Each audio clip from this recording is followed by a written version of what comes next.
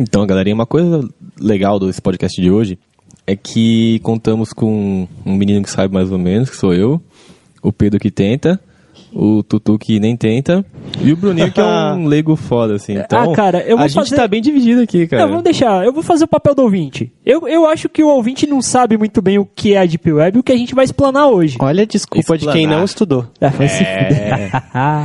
A pauta foi mandada faz tempo, tá? Foi. E nós tentamos estudar bastante sobre a Deep Web para não falar as mesmas coisas maçantes, né? Que todos os outros podcasts e vídeos falam. A gente travou quase uma guerra civil aqui entre a gente. Foi feio, cara. Eu devia ter gravado essas tretas que a gente teve pra montar essa pauta. Mas no final, I win. Ou não, mais ou menos, cara. Ou não. Mais ou menos. Vamos ver o que vai dar, né? Vai ser bagunça, tudo junto, misturado, vai ser legal. Vai ser legal. Você está ouvindo?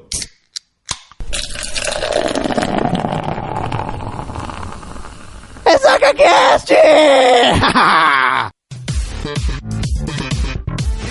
Fala, seus ressacudos, tudo bom com vocês? Rola, que rola logo no início, vocês já querem colocar a rola na mesa? Ah, cara, a rola tem tudo a ver. A rola tá aí pra sempre, né, cara? A gente não veio hoje aqui para falar sério? De rola. Rola é sério. Mais ou menos. Tá certo, hoje vamos falar de quê, Pedrinho? Hoje a gente vai falar de um assunto polêmico. É um assunto muito legal. Um assunto muito bom, muito legal. Legal pra você. Sério. De interesse público. A gente vai tentar falar dessa vez, acho que é mais sério possível. Né? Será que a gente vai conseguir? Cara, eu acho que dessa vez vai. É uma missão. Eu acho que não. Tá certo. Eu acho que vai. Vamos se apresentar. Meu nome é Bruno Pinheiro e eu passei uma semana me cagando quando eu estudei Deep Web, cara. Deep Web. Aqui quem fala é o Pedro Javarotti e eu admito que eu já tentei minerar Bitcoin, cara. Ai, que mentira. Eu já tentei. Aqui quem fala é o Rafa e hoje quem leva esse podcast sou eu. Aqui quem fala é o Arthur e eu admito, eu cago de medo da Deep Web. Cagão. Então vamos começar, né? Primeiro, tem perguntinha? Cara, então, o que acontece? Não vamos ter perguntinhas diretas, né? Porque a Deep Web é um assunto muito rico, certo? E é muita coisa pra falar. Só que quem não conhece o Deep Web, ele só vai querer saber do que tem na Deep Web sobre conteúdo, que é o que todo mundo ouve da Deep Web. É mito, é lenda. Né? É o que todos os canais do YouTube apresentam. Isso, que é putaria, é coisa escrota, é coisa ruim. Pornô de anão. Tá ligado? Deep Web não é isso. Então, todas as perguntinhas que nós tivemos foi relacionada a conteúdo. Então, nós fizemos uma pauta só de conteúdo, né? Mais pro final desse cast, que vai ser meio que respondendo essas perguntinhas. Você que mandou pergunta ou teve uma afirmação, saiba que foda-se. Isso, tá. Tudo bem. Não se preocupe que no final do podcast suas dúvidas vão ser sanadas. Ou não, né? Eu acho que vai. Eu duvido.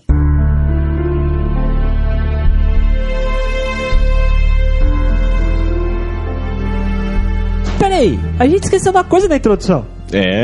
Feliz Ano Novo, seus porra. Feliz Ano Novo. E a gente vai começar estourando já, galera. Pois esse é o primeiro podcast de 2016. Começamos já fudendo, né? Ei, ano bom. Eu espero que seja um ano bom, né? Um ano bom. Esperamos todos. Eu espero que a gente ganhe dinheiro, é bom. Então, galera, como eu disse, quem vai levar essa porra aqui hoje sou eu. E eu vou começar com uma perguntinha muito interessante, senhores. Comece, senhor. Vocês, senhores usuários, que não são só de drogas... Mas, senhores usuários da interwebs, o que vocês acham que é a internet? Alguém aqui... Cara, a internet eu acho que é o maior repositório de pornô do mundo. Também. Que foi feito pelo Chuck Norris. Mas e aí, alguma observação pertinente no assunto? Pertinente, eu acho que internet é aquilo que eu entro pra mexer no Facebook. É aquilo que você entra pra fapar. Nós vemos que os dois são bem usuários mesmo, né, cara? Acho que pra chegar ao usuário falta um pouco ainda. Internet é o maior meio de comunicação já criado. Ah, vai dizer que você não fapa? Já criado, cara. Já, óbvio, é óbvio. Mas, né? Eu ajudo o Pedro a se comunicar com o pornô dele. Cara, o que é a internet? Você quer começar explicando só o que é a internet, como foi criada a internet, Então, galera, eu vou dar uma explicação bem por cima, que é o seguinte. No começo, computadores eram máquina de calcular, correto? Sim, correto. Certo, é isso aí. E o que elas faziam? Só calculava, cara, só que, assim, você tinha um computador que era do tamanho de um prédio, que você conseguia entrar dentro dessa porra, E ele só fazia isso, cara, no começo. Era pra calcular dados, você não conseguia armazenar dados igual hoje em dia, Não você conseguia, só calculava. Cara, os primórdios eram muito bizarros. Sim, isso na década de 40, se eu não me engano, né? Por aí. Não sei, cara, eu acho que é por aí. Rolha, essas porra. Minha avó era virgem, por aí, mano. Mas e aí, galera, o que acontece? A tecnologia evolui. E ela, antigamente, ela não evoluía tão rápido, cara, mas ela foi evoluindo até que a gente chegou ao ponto de que a gente conseguiu fazer uma máquina se comunicar com outra máquina. Então elas começaram a trocar mensagens utilizando um protocolo em comum.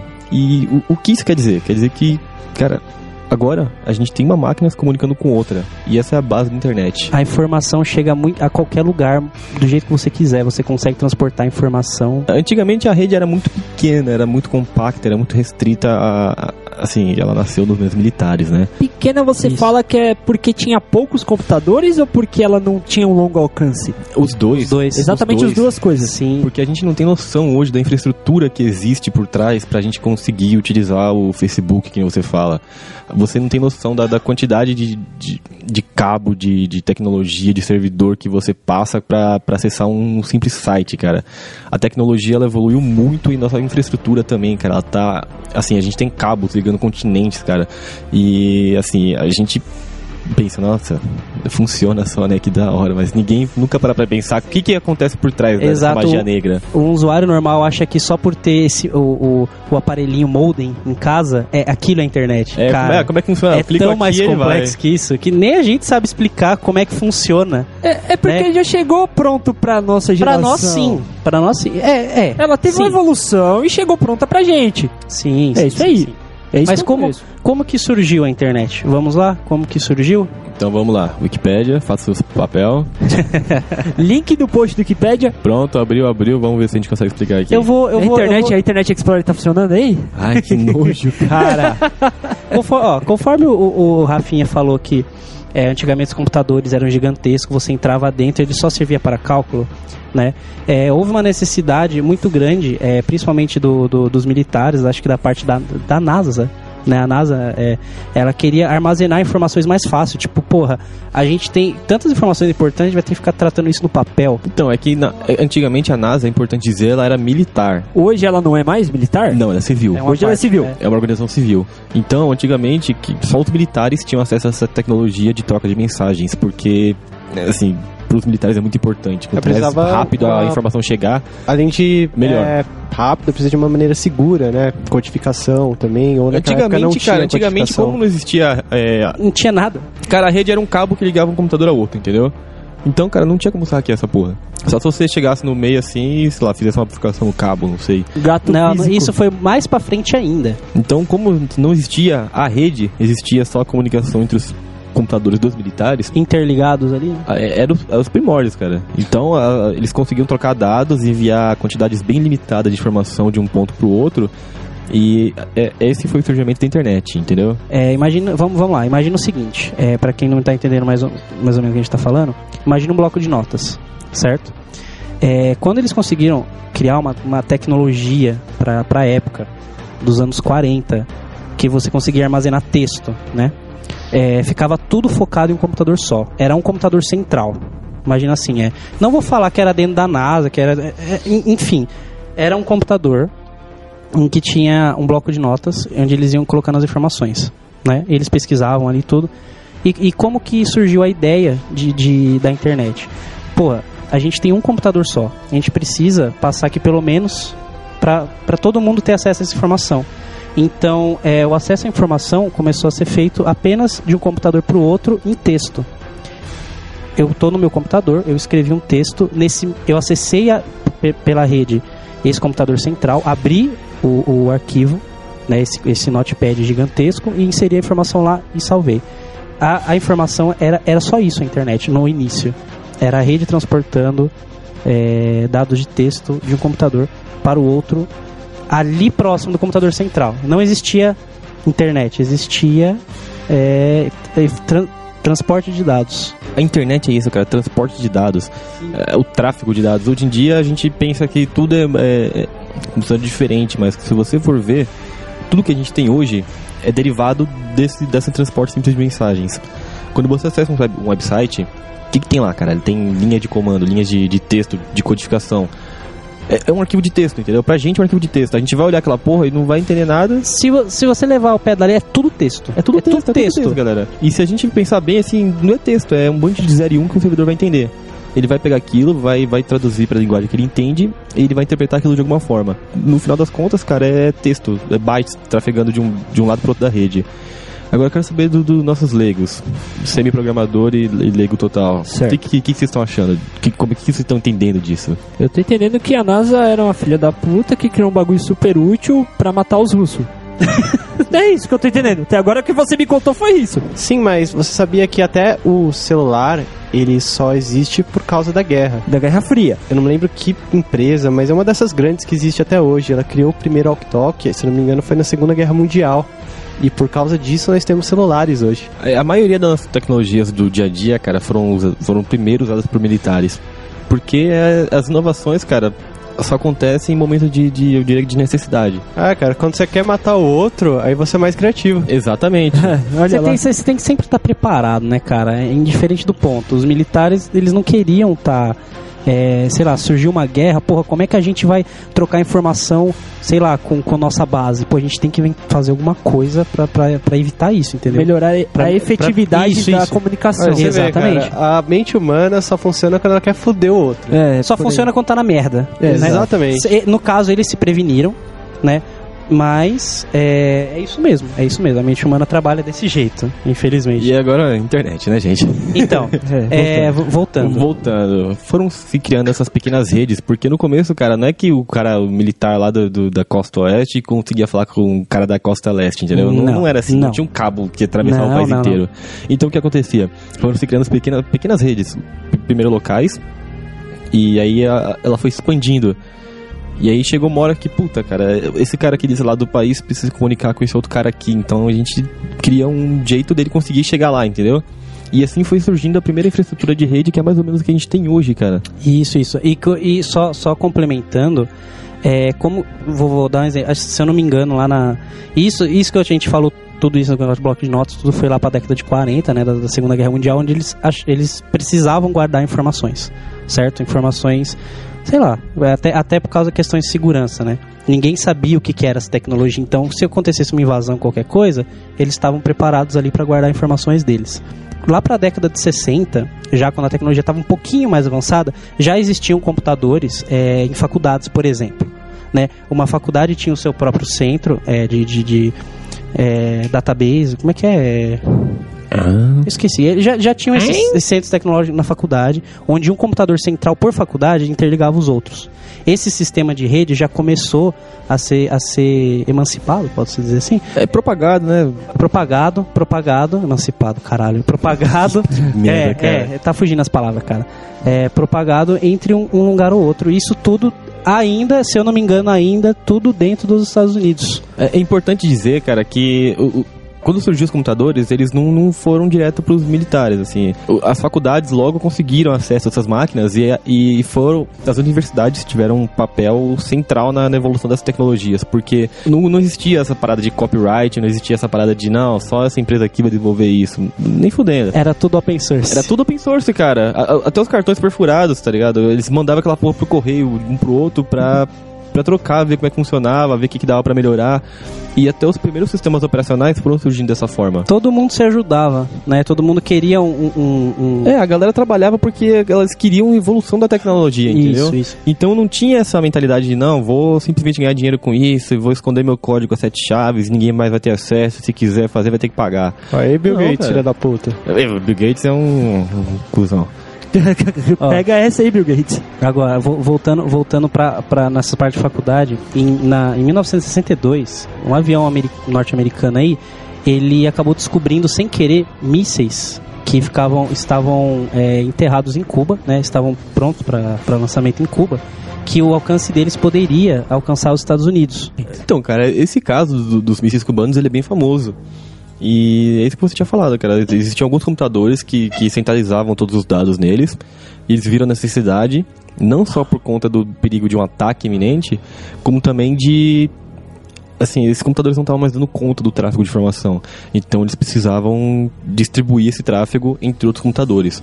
E isso ajudou a melhorar a infraestrutura, né? Eles criaram mais infraestrutura para poder fazer essa troca de mensagens que estava se tornando mais constante. Essas centenas de computadores que ficavam interligados, né, um no outro. Não vou arriscar falando que era todos a cabo, mas eu imagino que sim, na época, né? E a partir desse momento que eles ficaram com medo vai destruir tudo, a gente precisa melhorar o nosso tráfego de dados, como que eles começaram a resolver isso? Através de ondas de rádio. Eles começaram, na década de 60 para 70 mesmo, eles começaram a fazer esse tráfego de dados através de ondas de rádio. Né? Mas que é nossa internet sem fio. Mas ondas de praticamente, né? rádio não seriam mais fáceis de serem invadidas do que a cabo? Talvez interceptadas, porque a onda de rádio propaga pra todo mundo, né? Exato. Só que eu vou te falar uma coisa, cara. Esse negócio de onda de rádio é um pouco novidade pra mim, porque até hoje eu vou te falar que a nossa internet funciona via cabo. Não sei se alguém já ouviu falar de um negócio chamado backbone. Não, nunca ouvi falar. O que acontece? Os provedores de internet precisam trocar mensagens entre si, porque senão o cara que tá na rede da net, que é uma rede, ele não vai conversar com o cara da rede da telefônica, por exemplo. E o cara daqui do Brasil, se não tivesse uma fibra ótica que atravessasse, sei lá, o mar inteiro, ele não ia conseguir conversar com o cara que tá na China, entendeu? Então, hoje em dia, toda a nossa conexão ela ainda é feita por cabo. A gente tem a opção de satélites e ondas eletromagnéticas, mas essas opções são caras e não são tão seguras por conta de interceptação e afins.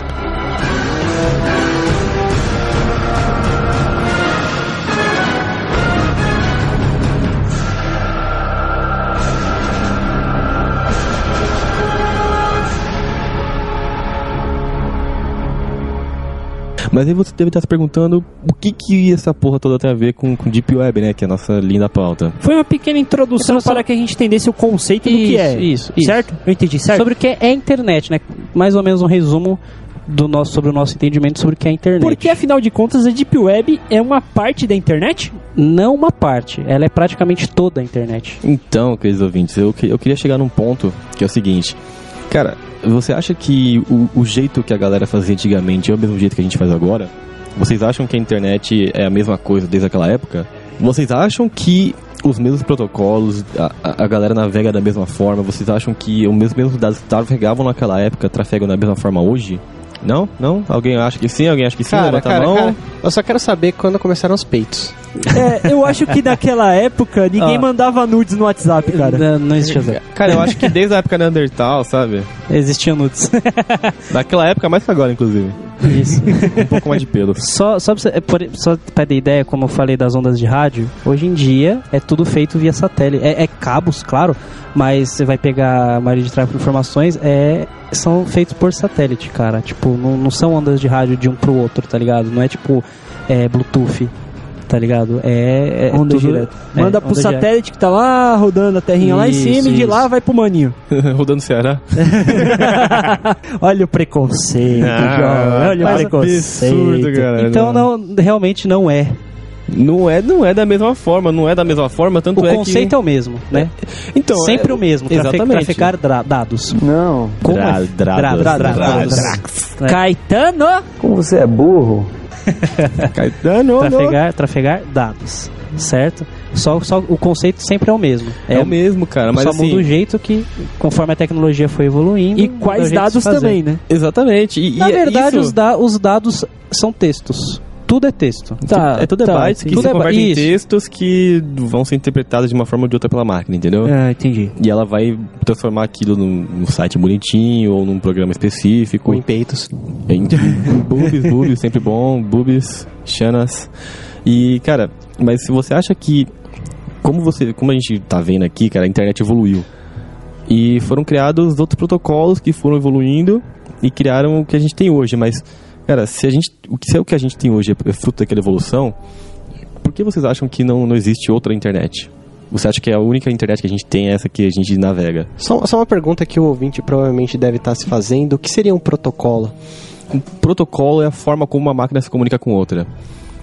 Existe um conjunto de regras, porque foi definido um conjunto de regras E o conjunto de regras mais aceita hoje é o HTTP. Que no caso, por isso que se chama linguagem, porque é um código. Mais ou menos isso. Não, errei. Não, é um conjunto de normas. A gente tem, por exemplo, hoje o conjunto de regras chamado TCP/IP, que funciona em cima do negócio chamado camada OSI. Vocês não vão entender que porra é essa, mas... Deu pra ver pela nossa cara aqui, deu. Nossa, cara, fiz uma interrogação, tá ligado? A cara se transfigurou numa interrogação inteira, tá ligado? Exato. Mas, basicamente é o seguinte, definiu-se o conjunto de regras e o protocolo mais aceito que seguia aquele conjunto de regras, atualmente, é o HTTP, que é o que todo mundo usa. Mas, cara, existem outros protocolos também. Da mesma forma que se criou o HTTP... podiam ter criado, sei lá, o SSTP. Exato. Que seria outro protocolo. E a galera que usa o HTTP não teria acesso ao SSTP, que é um protocolo fictício. E dessa forma, cara, é nesse ponto que eu queria chegar. Esse protocolo pode ser uma internet nova, um outro tipo de internet, entendeu? Tráfego de dados entre computadores, só que de uma outra forma, onde poucos têm acesso. Cara, deve existir, assim, é difícil ter dados... estatísticos pra falar sobre isso, mas devem existir alguns tipos de internet que poucas pessoas têm acesso, entendeu? Cada um cria a sua própria rede, né? A infraestrutura tá aí pra todo mundo usar, cara. A camada física, que é uma das camadas do protocolo, ela tá aí, você pode usá-la, mas se você tiver um protocolo específico pro seu site, pro seu servidor, cara, o indivíduo, o usuário babaca que vai acessar o Google e tentar ver nudes, ele não vai acessar a sua internet, cara. Então, é isso que eu queria chegar. A Deep Web é uma dessas internets, entendeu? Peraí. Existe a internet. A Deep Web está na internet ou a Deep Web é uma outra internet? Isso vai depender do que a gente entende como internet.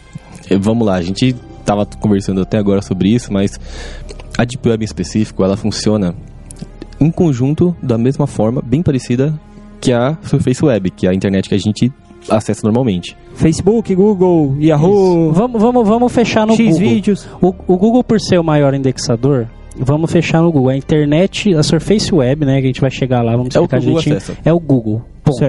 Certo? O que eu queria chegar um pouquinho mais era as outras internets do tipo Dark Web, Darknet, Freenet. Elas existem. Existe gente utilizando. Só que não é usuário comum, entendeu? Então, o que acontece com a Deep Web? Ela funciona no mesmo protocolo, só que ela não é indexada. A Deep Web em específico, ela não está indexada nos buscadores. E é por isso que a galera chama ela de internet oculta. E até o próprio conceito de Surface Web, que é o que está na superfície, e a Deep Web, que é o que está lá embaixo, já dá uma ideia mais ou menos do que ela é, entendeu? Vamos fazer uma analogia simples. Vamos supor que a Surface Web é um cardume de peixes que está perto da superfície. E o Google é a rede. O que a rede consegue pegar é a Surface Web. O que tá abaixo, cara, toda aquela escrotidão, aqueles animais estranhos, aqueles peixes com lanterna, coisa bizarra, tá ligado? Que não foi explorado ainda. Isso é a Deep Web. Fossas das Marianas e por aí vai, cara. Essa é a Deep Web, é aquilo que os buscadores não conseguem achar, cara. E é aquilo que muita gente... Isso. Ó, eu não gosto de falar dados estatísticos porque não tem como se, né... não tem como mensurar. Não tem como, porque é muita coisa. A internet, cara, como o próprio Rafa disse, você pode criar seu protocolo, você pode criar sua própria rede que ninguém vai saber que existe. Mas estima-se, né, a maioria de sites de pesquisa e tudo mais falam que o Google, né, a Surface Web é apenas 1% da internet. Caralho. Tudo isso que você pesquisa no Google, que você acha que é a internet, é apenas 1%. O resto tá tudo lá pra baixo, dentro desse conceito de Deep Web. A quantidade de dados que rola lá, cara, é gigantesca. Pra você ter ideia, eu li uma pesquisa falando que em 2014 o Google tinha indexado mais de 1 trilhão de sites. Caralho. Não 1 trilhão de links, não, 1 trilhão de sites. Se 1 trilhão é 1%, faz as contas. Mas, Arthur, seja um bom orelha, cara. Você tá desanimado, tá triste. Você, no papel do ouvinte, cara, você sabe o que é indexação? Cara, não. Não faz a menor ideia. Bom, a gente ficou falando de indexação, que o Google indexa, não sei o que. Vamos explicar pra quem não sabe o que é indexação. Cara, esse é um tópico que merece uma certa atenção, porque no tópico da Deep Web ele é muito importante. Como a gente já falou, Deep Web é aquilo que não é indexado pelo Google. Tá, mas o que é indexação? É aquilo que a rede pega, usando a analogia do lago lá, que a rede é o Google que pega os peixes da camada de cima. Mais ou menos, é porque assim, esse exemplo da rede, você como pescador, você está lá tentando pegar os peixes, certo? Exato. O Google não tenta pegar, ele já tem os peixes. Existe um método de indexação que é nada mais que um arquivo, né, chamado sitemap, que esse sitemap ele fala o quê? Olha, eu vou escrever um arquivo aqui para você, apontando todas as URLs do meu site, tudo que é do meu site, o meu site está dentro desse arquivo. E eu vou mandar para o Google, eu vou falar, Google, tá aqui, ó. Esse é meu site. Então, assim, indexação nada mais é que você ser... o Google saber que você existe, entendeu? Você precisa avisar esses buscadores, esses indexadores que você existe. Por exemplo, o Ressaca Cache no início, você pode dizer que ele fazia parte da Deep Web. Ele não é criptografado, ele não é nada demais, mas por ele não estar indexado em nenhum buscador, ele já não está mais na Surface Web, porque se você pesquisar lá Ressaca Cache, não aparece. Eu queria colocar até um porém aqui, cara. A gente falou de buscadores, a galera deve estar chocada. Falei, caralho, tem algum além do Google? Eu lembro que na escola eu pesquisava o Yahoo, cara. Tinha, na década de 90 tinha, cara. Hoje eu não diria que é buscador, então, né? Cara, naquela época é importante dizer que existia uma cacetada de serviços, Alta Vista, Yahoo, Google, KD. Nossa, Alta Vista, deixa cara. Eu vou colocar aqui, ó, eu coloquei só rapidinho no próprio Google, né, buscadores mais utilizados, né? ASCII é um buscador, o Bing é um buscador, o Yahoo é um buscador. Aqui só aparece mais Google, cara. Bing era o buscador Bing é da Microsoft. Isso, é da Microsoft. Eu tiraria o Bing, né? Eu tiraria o Bing porque Microsoft não dá. Tudo bem, o programador Java. Isso é outro podcast. A gente conversa depois, né? Mas então, o conceito de indexação, ele é simples. É simplesmente você falar Google, Bing, Yahoo, estou aqui, me visualizem. Você dá um grito, o Google não vai jogar a rede e vai pegar os sites. Não, certo. Você vai se enfiar na rede. O peixe vai lá se enfiar na rede. A rede tá paradinha lá e eu vou lá. Exato. Entendi, agora entendi. Eles chegaram no nível, cara, que eles fazem monopólio de busca na internet, cara. Todo mundo quer estar no top ranking do Google. Porque primeiramente o usuário, eu digo por mim mesmo, preguiçoso, eu não passo da... Cara, se eu chegar na segunda página do Google, eu estou desesperado. Sim. Cara, muita gente... A criançada deve achar que Deep Web é a terceira página do Google. Não, ó, os usuários comuns, né, eles pensam, porra, se não tem no Google, não existe. Cara, você não faz ideia. Você não faz ideia do que existe e não existe, cara, nesse mundo fora da internet. Então, cara, a indexação é um ponto muito importante pra Deep Web, porque os caras que estão na Deep Web, eles não querem ser indexados, eles não querem, eles não gritam pra rede, ei, eu sou um peixe, vem aqui me pegar. Não, cara, eles fogem dessa porra. E por quê? Por quê? Por quê? Porque a gente vai chegar na palavra-chave da Deep Web. Alguém sabe qual que é? Alguém adivinha? Eu sei. Bubis. Anonimato. Você só sabe porque a gente tava conversando antes, tá? Você leu a pauta, eu também só sei porque a gente teve que olhar a pauta, só por isso. Exatamente. Na verdade é pornografia. Seu usuário de merda. Errou! Então, galerinha, voltando pra chocar essa nova geração aí, será que essa criançada aqui... Isso daí é só quem é mais velho que vai pegar.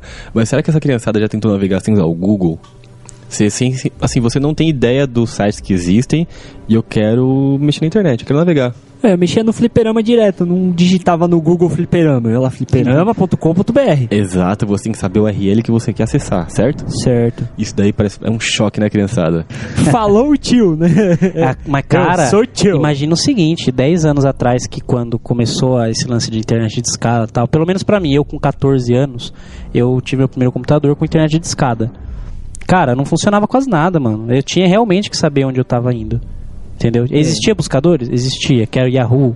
Acho que o Yahoo era o maior nessa época. Mas nessa época a gente nem sabia o que a gente queria, né, cara? A gente não sabia, a gente joguinho online, pá, aparecia. Mas era muito... Aparecia pornô, né? Quase sempre. Também, a gente já falou em outro, né? No podcast anterior. Então, galera, no meu caso, eu acessava sempre o mesmo site, porque eu não sabia nada de wall, não queria ver e-mail, porque eu nem sabia que porra era essa. Então, o que eu acessava? Eu acessava um site chamado charges.com.br. Que site da hora. Eu adoro. Era muito engraçadinho, cara. Só que assim, minha navegação na internet era restrita aos sites que eu sabia, que era esse. E alguém lembra daquele chat Bol, chat do Bol. Chat da UOL. Gatinho da Net 2015. Nossa, velho. Chat da UOL. Gostado de sei lá no que. Esse era os nicknames que os caras usavam. Cara, era sensacional. Que boa época, era foda. A indexação é o que diferencia a Surface Web da Deep Web. Hoje em dia você quer acessar... Cara, por mais que você saiba o site que você quer acessar, foda-se. Você vai buscar no Google porque é mais rápido você buscar no Google do que você digitar o URL. E é isso que diferencia a Deep Web da Surface, cara. Lá na Deep Web você vai ter que saber o site que você quer acessar. E esses sites muitas vezes mudam, eles estão indisponíveis, só funcionam de X horas. E isso gera uma dificuldade grande para quem não está acostumado a esse tipo de navegação. Vale citar que as URLs da Deep Web em si, nessa internet que a gente não conhece, elas não são URLs simples, por exemplo, facebook.com. Nada disso. Além de ela ter uma outra extensão, que vamos falar mais pra frente, né? Ela são, grande maioria pode dizer quase todas, são criptografadas, né? Você não vai acessar facebook.com, você vai acessar 1, 2, 3, 4, 9, 10, 11, 12, é um código ponto onion, que é a mais... não existe só a onion, né? É errado falar, que a gente não sabe até, mas é a extensão padrão. Pelo menos das primeiras camadas. Isso, porque né, acessar as últimas camadas realmente é só para quem tem esse conhecimento de criptografia e até hackers, né? Pode-se dizer. Quando a gente chegar em camadas, a gente vai explicar melhor. A gente vai explicar melhor. Então, amiguinhos, existem outras características além dessas para o site ser classificado como Deep Web. Mas o básico é isso: Surface indexado, Deep Web não indexado.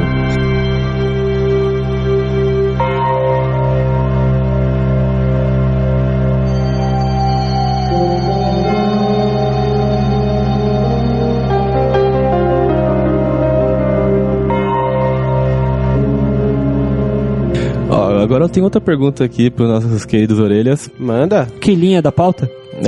80. Obrigado. 80, eu tô perdido pra caralho aqui. Para de olhar a resposta embaixo. Tá, eu não vou olhar a resposta. Falei. Cara, vocês já ouviram falar de alguma coisa chamada The Onion Router? Onion Router. Novo. Claro que eu vi, cara. Eu vi inclusive aqui na pauta, é o Thor. Garoto! Olha que filha da mãe. E depois falar de mim, esse viado. Grandíssimo Thor, galera. The Onion Router. Mas o que seria o Thor? Explica pra eles. Marvel. Não é isso. Não é esse Thor. Não é o Thor. Não, Deus nórdico, não. Ele não vai te salvar, cara. Ele vai te fuder. Se você usa o Thor, literalmente, você pode se fuder muito, cara. Tudo bem que tem gente que quer se fuder com o Thor nórdico, né? Mas aí é outra história. É outra fodelando. É outra. Você não vai gostar. Na Deep Web deve ter. Com certeza. Mas então, galera, só pra fazer uma explicação rápida, porque, né, ouvintes, leigos, idiotas. Obrigado. Arthur. Opa. A gente definiu aqui que existem redes, né, uma série de redes. E o Tor, cara, ele pode ser classificado como uma rede dentro da rede. Qual que é o objetivo desse serviço? Para que ele serve? Basicamente, ele mascara a sua conexão. Porque uma coisa que é importante falar é que quando você está navegando na internet, sempre que você acessa, por exemplo, ressacacast.com.br, a gente vai saber que você acessou, cara. A gente vai saber seu IP, a gente vai saber a hora que você acessou, a gente vai saber de onde você veio, os passos que você passou para chegar até o site. A gente, de repente, não, mas o nosso provedor com certeza vai saber. Inclusive, acesse o site. Qual site? Não é necessariamente que a gente vai querer saber. Mas é possível saber. Mas é possível saber. Eu, por exemplo, sou programador, o Rafinha é programador, descobrir o IP de uma pessoa que acessa o site é a coisa mais simples que existe. Por quê? Porque nosso provedor, ele disponibiliza essa informação pra gente. Legal, entendeu? bacana. Em caso de ataque, por exemplo, eu trabalho com um site, inclusive. E às vezes a gente recebe ataques. Cara, a gente sabe o IP que atacou, a gente sabe de onde que ele é, a gente sabe uma série de dados, quando que ele acessou, como que ele acessou. A gente tem esses dados, a gente consegue bloquear e a gente vai atrás desses caras porque é um crime, né? Então, cara, todos os seus passos na internet, eles são mapeados. E aí existem essas redes, o Tor é o maior exemplo de todos, e existem outras, que vão mascarar a tua conexão. Ou seja, ele vai pegar o meu IP e vai disfarçar por outra coisa. Exatamente. Como é que ele faz isso? Você instala o software. O Tor nada mais é que um navegador. O Tor, ele é um software e o navegador surgiu desse software. Certo. Ele nasceu como tudo, como um projeto militar, Só que depois ele ganhou público. Hoje é um projeto público chamado Tor. O Tor é um projeto público chamado Tor. Você pode procurar, cara. Tor Project é uma instituição muito séria. Mas por que ela é tão séria assim? É porque ela tem a função militar ainda? Não, ele é uma função civil. Hoje em dia, é que eu não quero chegar nesse ponto exatamente agora, mas o que ele faz? Ele te mascara. Você entra pela rede do Tor, ele através de uma magia negra muito sinistra, ele vai fazer você... Por exemplo, eu tô navegando aqui do Brasil, eu entrei na rede Tor e de repente, eu tô com o IP da Finlândia, tá ligado? Eles não vão saber quem é você. Existe uma série de servidores que doam os IPs pra rede Tor pra servir de porta de saída. E esses IPs são criptografados, eles mudam. É lógico que não é infalível, existem meios de descobrir quem é você, mas só se você for um imbecil. Eu tava lendo pra fazer a pauta. Não, o Tor é falho, dá pra descobrir quem que tá navegando de um jeito muito simples. Aí eu tava vendo, você precisa estar fazendo download de um arquivo específico, que é um tracker, que vai ser instalado no seu computador, e o download precisa estar ativo durante 1 hora pro cara rastrear. Tem que ser uma condição muito específica, cara. Você tem que ser muito imbecil pra fazer essa porra. É simples, mas é difícil que aconteça. Uma dica, se você baixar qualquer programa, arquivo pelo Tor, desconecta a internet antes de executar ele. Aí não te rastreiam. Não baixe, cara. Não baixe pelo Tor. O Tor ele não é feito pra você baixar. Ele não é feito pra você acessar o YouTube. Ele não é feito pra você... É feito pra você navegar de forma anônima. Anônima, que é uma palavra-chave dessa porra. Anonimato. O anonimato, cara. Agora nós podemos falar do anonimato? Agora pode. Obrigado. Permitido. Cara, o anonimato é a palavra-chave da Deep Web.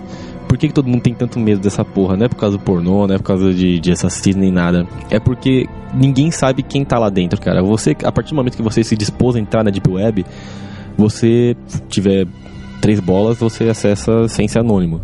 Mas é muito perigoso, cara. Você tem que ter culhões, cara. Você tem que ter culhões. Tá. Entendi a analogia agora. Todos nós 3, vocês vão tipo a cara... Não, eu entendi, mano. O que as bolas tem a ver com isso, né? Mas, enfim, bom, continuando. Você tem que ter culhão pra poder... O Bruninho focou na bola.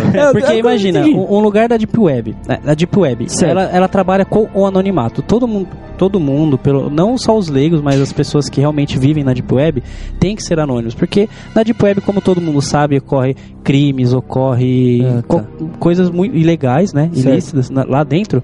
Então, se você acessar sem ser anônimo, a chance da polícia bater na tua porta porque ela te rastreou é gigantesca, cara. Depende muito, cara. No Brasil assim, no Brasil não. Não só no Brasil, cara. Mas você não é preso por acessar um site sei lá, que vende droga, tá ligado? Mas, peraí, então, por exemplo, na Deep Web, como já vai ser falado, inclusive, que não tem só coisa ruim. Não. Se por acaso uma pessoa acessar a Deep Web sem anonimato, buscando alguma coisa boa, já que a Deep Web tem uma biblioteca de informação muito maior do que a internet normal. Ela corre algum perigo? Tem algum risco? Ela corre, cara. Ela corre porque, por mais que, vamos supor, eu quero pesquisar um artigo acadêmico de tal pessoa que eu não achei nem fudendo na Surface Web. Cara, ele vai estar disponível provavelmente na Deep Web, só que provavelmente, cara, ele não vai ser uma coisa que seja feita pra você acessar, entendeu? Seja um livro que você tem que pagar pra ter, seja um artigo que foi publicado e é copyright de alguma universidade, entendeu? São coisas que não estarão disponíveis pra você normalmente. Então você, só por estar tendo acesso àquele negócio, cara, você já tá cometendo infração, entendeu? Então, se você fizer isso de forma não anônima, você pode até não ser preso, cara, mas você vai cair numa rede, entendeu? Você vai ter uma dor de cabeça, cara. E sem contar que, cara, a Deep Web é um território de crackers.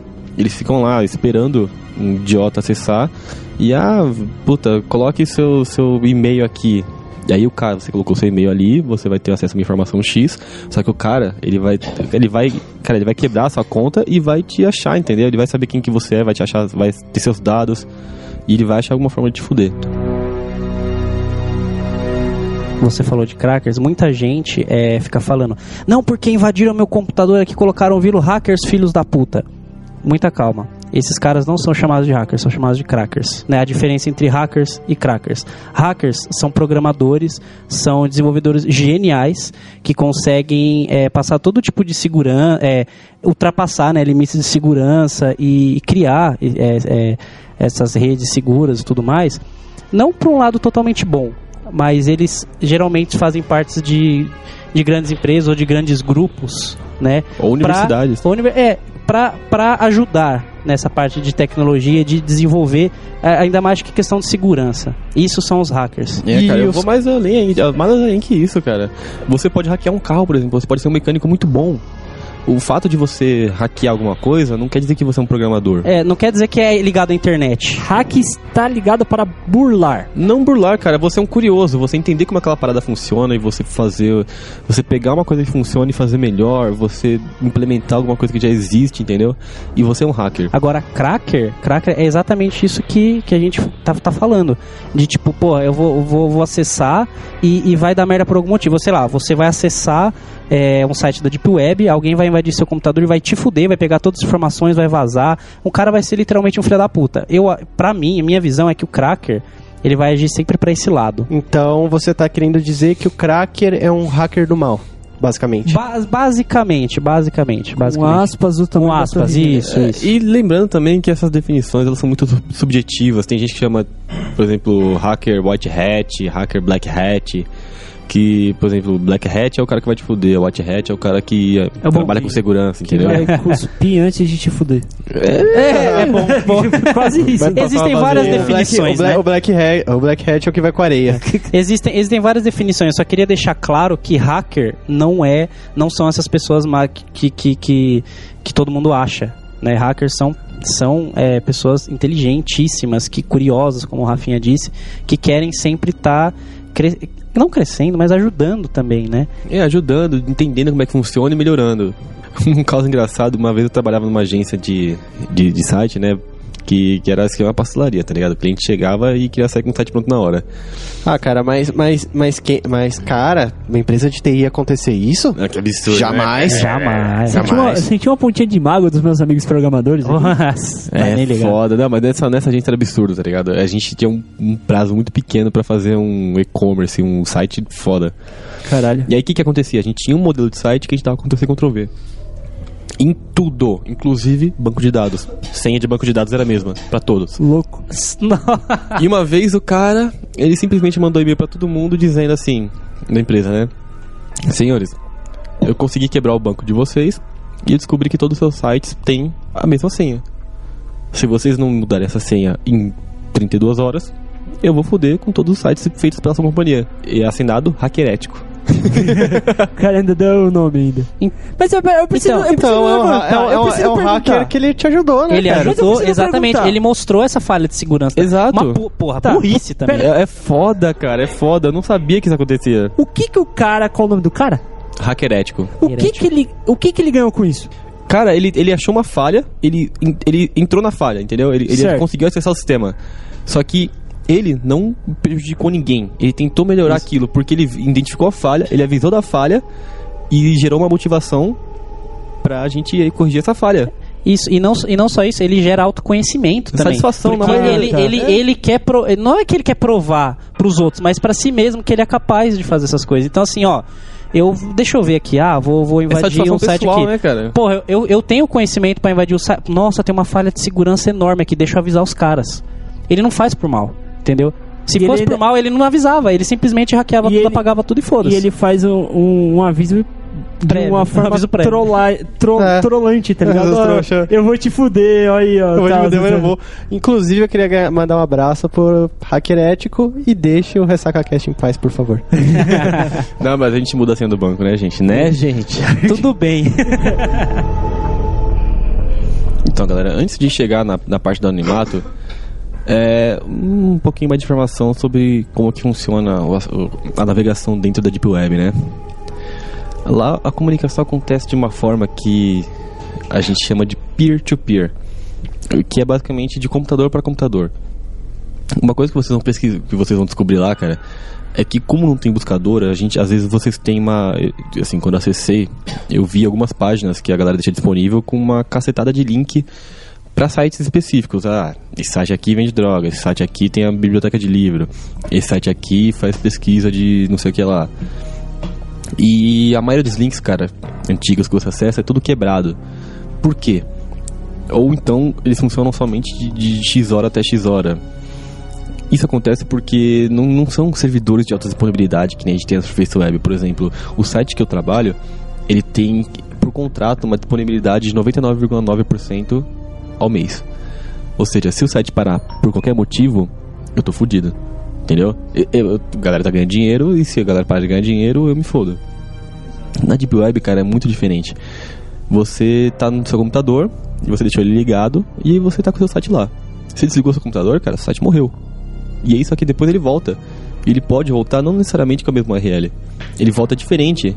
E as URLs, eles são hashes, cara. São trechos de criptografia de um código AXY4950 8Z, não sei o que lá, .onion. Esses códigos sempre querem dizer alguma coisa específica? Não, cara. São códigos aleatórios, realmente aleatórios. Assim, eles são feitos pra não ter uma URL específica. Por exemplo, drogasforfree.com, tá ligado?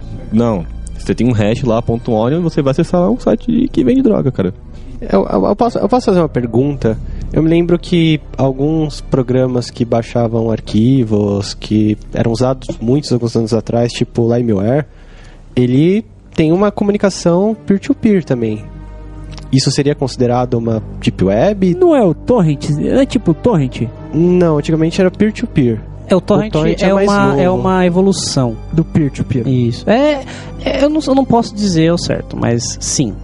O conceito é o mesmo. Funciona por ali. O conceito é o mesmo. O computador está ligado, então a partir do que meu computador está ligado, eu consigo acessá-lo através de outro computador e baixar informações. Cara, o funcionamento é bem parecido. Você não está baixando de um servidor, você está baixando fragmentos de arquivos no torrent de vários computadores que estão servindo de seed. Que é o que eles chamam de semear, né? Você fica ligando lá semeando. Você está semeando o arquivo. No peer-to-peer é bem parecido. Uma coisa que você vai perceber, cara, é que a velocidade de navegação da Deep Web ela é muito diferente. Por quê? Porque acontece justamente dessa forma. Você está se comunicando com um computador e você está falando com aquele computador específico. Mas é diferente para menos ou para mais? É bem mais lento. Bem mais lento. Bem mais lento, cara. Depende muito do site também, né? Varia se eu tô fazendo no meu computador de servidor, né? Tipo, então, a resposta para você acessar varia muito da minha internet também. Então, se eu tenho uma internet de 1 meg e estou mandando um seed para você vai baixar uma velocidade baixíssima do que se eu mandasse com 30 mega, por exemplo. Varia muito também da minha conexão. E tem outro fator também, que quando você está pelo Tor, cara, essa conexão ela viaja o mundo inteiro. Então, você tá do Brasil, dando um rolê pelo mundo, e você tá saindo por IP da Índia, conectando no site lá no cu da Rússia, entendeu? Caralho. Então, a velocidade de navegação ela cai bastante. Só que cara, não espere achar um site bonitinho, assim, é muito difícil você achar um site todo bonitinho, com layout, bootstrap. Não existe designer no... Não. Só pra vocês terem ideia, qual que é o padrão dos sites na Surface Web, né? No Google, por exemplo. É um site feito bonitinho em HTML, né? Com CSS e JavaScript. Só pra vocês entenderem, CSS é a parte que né, o Bruninho fez uma cara de tipo entende tudo. Ele tá falando foda-se. Ô, estagiário, bate uma foto, fica ali batendo foto quando alguém dar uma dessa pra você pegar a minha reação, o estagiário tava dormindo ali na boa. Eu não vi ele, cara. Ele foda-se tipo web, foda-se carreira 4. Só pra vocês entenderem assim, o CSS é a parte que deixa o site bonito, né? É a parte de estilo do site. Então, se você quer deixar uma coisa colorida, alinhada, tudo bonitinho, o CSS faz isso pra você. O HTML não. O HTML você só monta a página, certo? E o JavaScript é a parte de interação do usuário com o site. Então, um clique no botão é feito em JavaScript, por exemplo. Deixar o site se mexer, o menuzinho que desce. Isso, efeitinho, essas porra, é feito no JavaScript. Certo. No Tor, por padrão, é desabilitado o CSS do JavaScript. Não tem CSS do JavaScript. Então, quando cara, você olha... olha... é desabilitado, mas é que... Não tem. Tem uma coisa bem básica. Não tem. É desabilitado por padrão no Tor justamente para evitar ataques ao usuário. Porque imagina, você está acessando o Tor do lado cliente. Isso é verdade, né? Cara. Você está acessando do lado cliente. O que é o lado cliente? O seu computador. Certo. Entendeu? Então, o JavaScript, ele trabalha, tanto o JavaScript quanto o CSS, ele trabalha do lado cliente. Entendeu? Ele trabalha de dentro do seu computador. É o seu computador que está executando aquilo. Pro cara colocar o JavaScript lá para fuder você, é simples. Entendeu? Se ele quiser travar a tua internet ou passar toda a informação que você tem por JavaScript, ele consegue. Entendeu? Então, é desabilitado sim do Tor o CSS do JavaScript para evitar esses ataques. Entendi. Certo? Bacana. Eu não sei se sempre foi, mas hoje em dia é. Cara, eu, assim, quando eu tava começando a brincar com com JavaScript, teve uma hora que eu precisei fazer manipulação de arquivos dentro do meu computador, entendeu? Aí o que eu fiz? Eu criei um JavaScript que ia ler um arquivo e apagar um arquivo dentro do meu computador. Cara, eu vi que tem navegadores que são umas putas, cara. Eles deixam você fazer qualquer coisa. Sim, é uma falha de segurança enorme, cara. Eu vi que aí os usuários do Chrome, tomem cuidado. Eu falo, os 3 navegadores padrões. Internet Explorer, que pra mim não é navegador, né? E nem padrão. E nem padrão. Eles é muito útil pra baixar o Chrome, cara. É isso. Só pra isso. E isso caso você use o Windows. Mozilla Firefox e Chrome, certo? Esses são os 3, digamos, entre as maiores, né? Navegadores. Eles, por padrão, é tudo habilitado nessa merda. Então, como o Rafinha falou, se eu quiser acessar um arquivo no meu computador, eu acesso por JavaScript e faço o que eu quiser. Não, eu tenho que parabenizar o Firefox, porque o Firefox ele é chato pra caralho com isso. Não, mas consegue. Você consegue, você consegue mexer nas configurações do próprio navegador via código. Entendeu? Então, cara, imagina, muita gente, do exemplo da minha mãe, ela salva senha de banco em um bloco de notas. Imagina, o cara vai fazer uma varredura, vai varrer todo o computador, vai pegar todos os arquivos pra ele, copiar no computador dele, aí vai chegar lá, porra, tem uma senha de banco aqui, acabou. Outro exemplo, cara. Uma dica pro ouvinte hacker aí, pro ouvinte cracker aí. Cara, um outro exemplo muito importante, cara, quando você deixar sua senha salva em qualquer site, aquilo é muito fácil de ser capturado. Porque tudo que você salva, histórico do navegador, senhas e usuários salvos quando navega, aquele salvar senha, que você clica, não deixa de ser arquivo. Se você for lá, colocar o C, Google, Chrome, você abrir a pastinha do Chrome que está no seu computador, tem uma série de arquivos criptografados lá, que para quem conseguiu invadir o seu computador fazendo isso, aquela criptografia não é nada. É brincadeira, então ele vai conseguir enxergar tudo. Olha o Bruno tentando tirar as senhas do navegador dele. Nem pro histórico de pornô. ele navega na aba anônima e acha que tá seguro. Então, cara, isso aqui que eu queria falar. Era isso que eu queria falar. Vamos falar, garoto, a aba anônima, ela não guarda históricos, né? Ela só serve pra sua mãe não saber que você tá fazendo pornô. Exatamente. Mas ela sabe, no fundo, ela sabe. É pra não ter provas, né? Se você for fuçar os códigos fontes do Google e onde ele salva os arquivos, tá lá, cara. Tá tudo lá. Não adianta. Ele só não vai salvar histórico e senha no seu navegador. Caralho. Mas no seu computador acontece. Ele grava. Cara, o Google tem uma parada chamada Log Life, que é assustador, velho. Ele sabe onde você tá, por que você tá, como você chegou lá, o que você fez antes e provavelmente o que você vai fazer depois. E não o Google, mas no caso, eu não sei, Linux e sistemas open source, mas o Windows, eu esqueci o nome, tem um nome certo pra isso que eu esqueci agora, mas, por exemplo, tudo que eu digito no meu teclado, que vai pro computador, o computador interpreta e joga na tela, por exemplo, eu digitei meu nome, Pedro. Então, o meu teclado passou um código pro computador, interpretou e escreveu Pedro. Certo? É log key. Tudo isso fica salvo num lugar escondido dentro do sistema operacional chamado log key. Porque se um dia eu quiser descobrir tudo que eu digitei no meu computador, por tudo onde eu cliquei, eu passei, eu descubro. Então, imagina um cara com esse conhecimento conseguindo acessar, você entrando na Deep Web, sem estar anônimo, ou até anônimo, né, fazendo um download de arquivos, essas coisas. Mas você deu seu nome e CPF por algum motivo. Você digitou lá seu CPF. Você não tem salvo em lugar nenhum, mas você digitou já. Em algum momento você digitou seu CPF. O cara consegue recuperar. Caramba. Esse log que permite, entendeu? Puta merda. Mas, cara, tá, beleza. Eu me pergunto o porquê disso existir. Porque, por exemplo, tá na cara que tem muita probabilidade de ser invadido. E por que isso fica ali? Cara, qual é a necessidade do sistema operacional estar gravado o que eu vou digitar? Por exemplo, no meu smartphone, toda vez que eu escrevo uma palavra errada, ele me corrige. Na 4ª vez que eu digito aquela palavra errada, ela continua errada. Eu continuo digitando. É tipo assim, a primeira vez ele digita e entra errado. Aí eu vou lá e corrijo. Na segunda, eu digitei errado, ele joga errado, mas eu vou lá e corrijo. Certo. Na terceira, quando digitar errado, ele já entra corrigido. Certo? É através desse mesmo sistema. Eu digitei e ele foi gravando as minhas preferências. Né? É um algoritmo que ele se baseia em probabilidades, né? Pra que isso existe no meu computador? Cara, no seu caso é porque você é burro. Você não sabe digitar. É nóis, tudo bem. Cara, você tem que entender que, assim, isso existe por motivos, por exemplo, o seu computador, ele está captando muito do que você faz e enviando pro servidor da empresa, por exemplo, no caso do Windows, eles mandam pro servidor da Microsoft e os caras transformam tudo aquilo em estatística e dados de uso, você é um usuário para eles. O jeito que você utiliza seu computador, a experiência que você tem com ele, é muito importante para eles aprimorarem o sistema da próxima vez que eles forem fazer uma nova versão, entendeu? Então eles vão pegar tudo isso que você está tendo de problema, tudo isso que você está tendo de dificuldade, tudo que eles sabem que você fez errado e vão tentar aprimorar, deixar mais fácil na próxima versão. Nada mais é que um log para a própria empresa poder lançar seu produto melhor, entendeu? É um elemento comercial. Praticamente. Fundamentalmente comercial. Tudo isso é só para a empresa, no caso a Microsoft, tá? Poder lançar um produto melhor, igual a Rafinha falou. Aprimorar a experiência com o usuário do produto deles. Você acha que o menu, a porra do botão de menu iniciar aí voltou por quê? Porque o usuário é burro, não sabe apertar o botão. Prefere eu tenho muita dificuldade com esse Windows aí. A parada é essa. E o mecanismo de gravar esses logs tá lá, entendeu? Entendi. E o cara que sabe que esse negócio tá lá, ele explora essa vulnerabilidade e cria um log pra ele.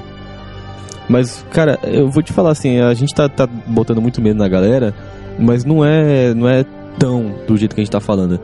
Estamos falando que existe, né? Acontece, existem casos. Mas, cara, é tanta gente utilizando que eles não conseguem prestar atenção em você, entendeu? Eles vão prestar atenção no idiota. O cara que jogou o CPF lá, é nesse que eles vão, entendeu? Você tem que navegar de forma consciente, você tem que saber o que você tá fazendo, entendeu?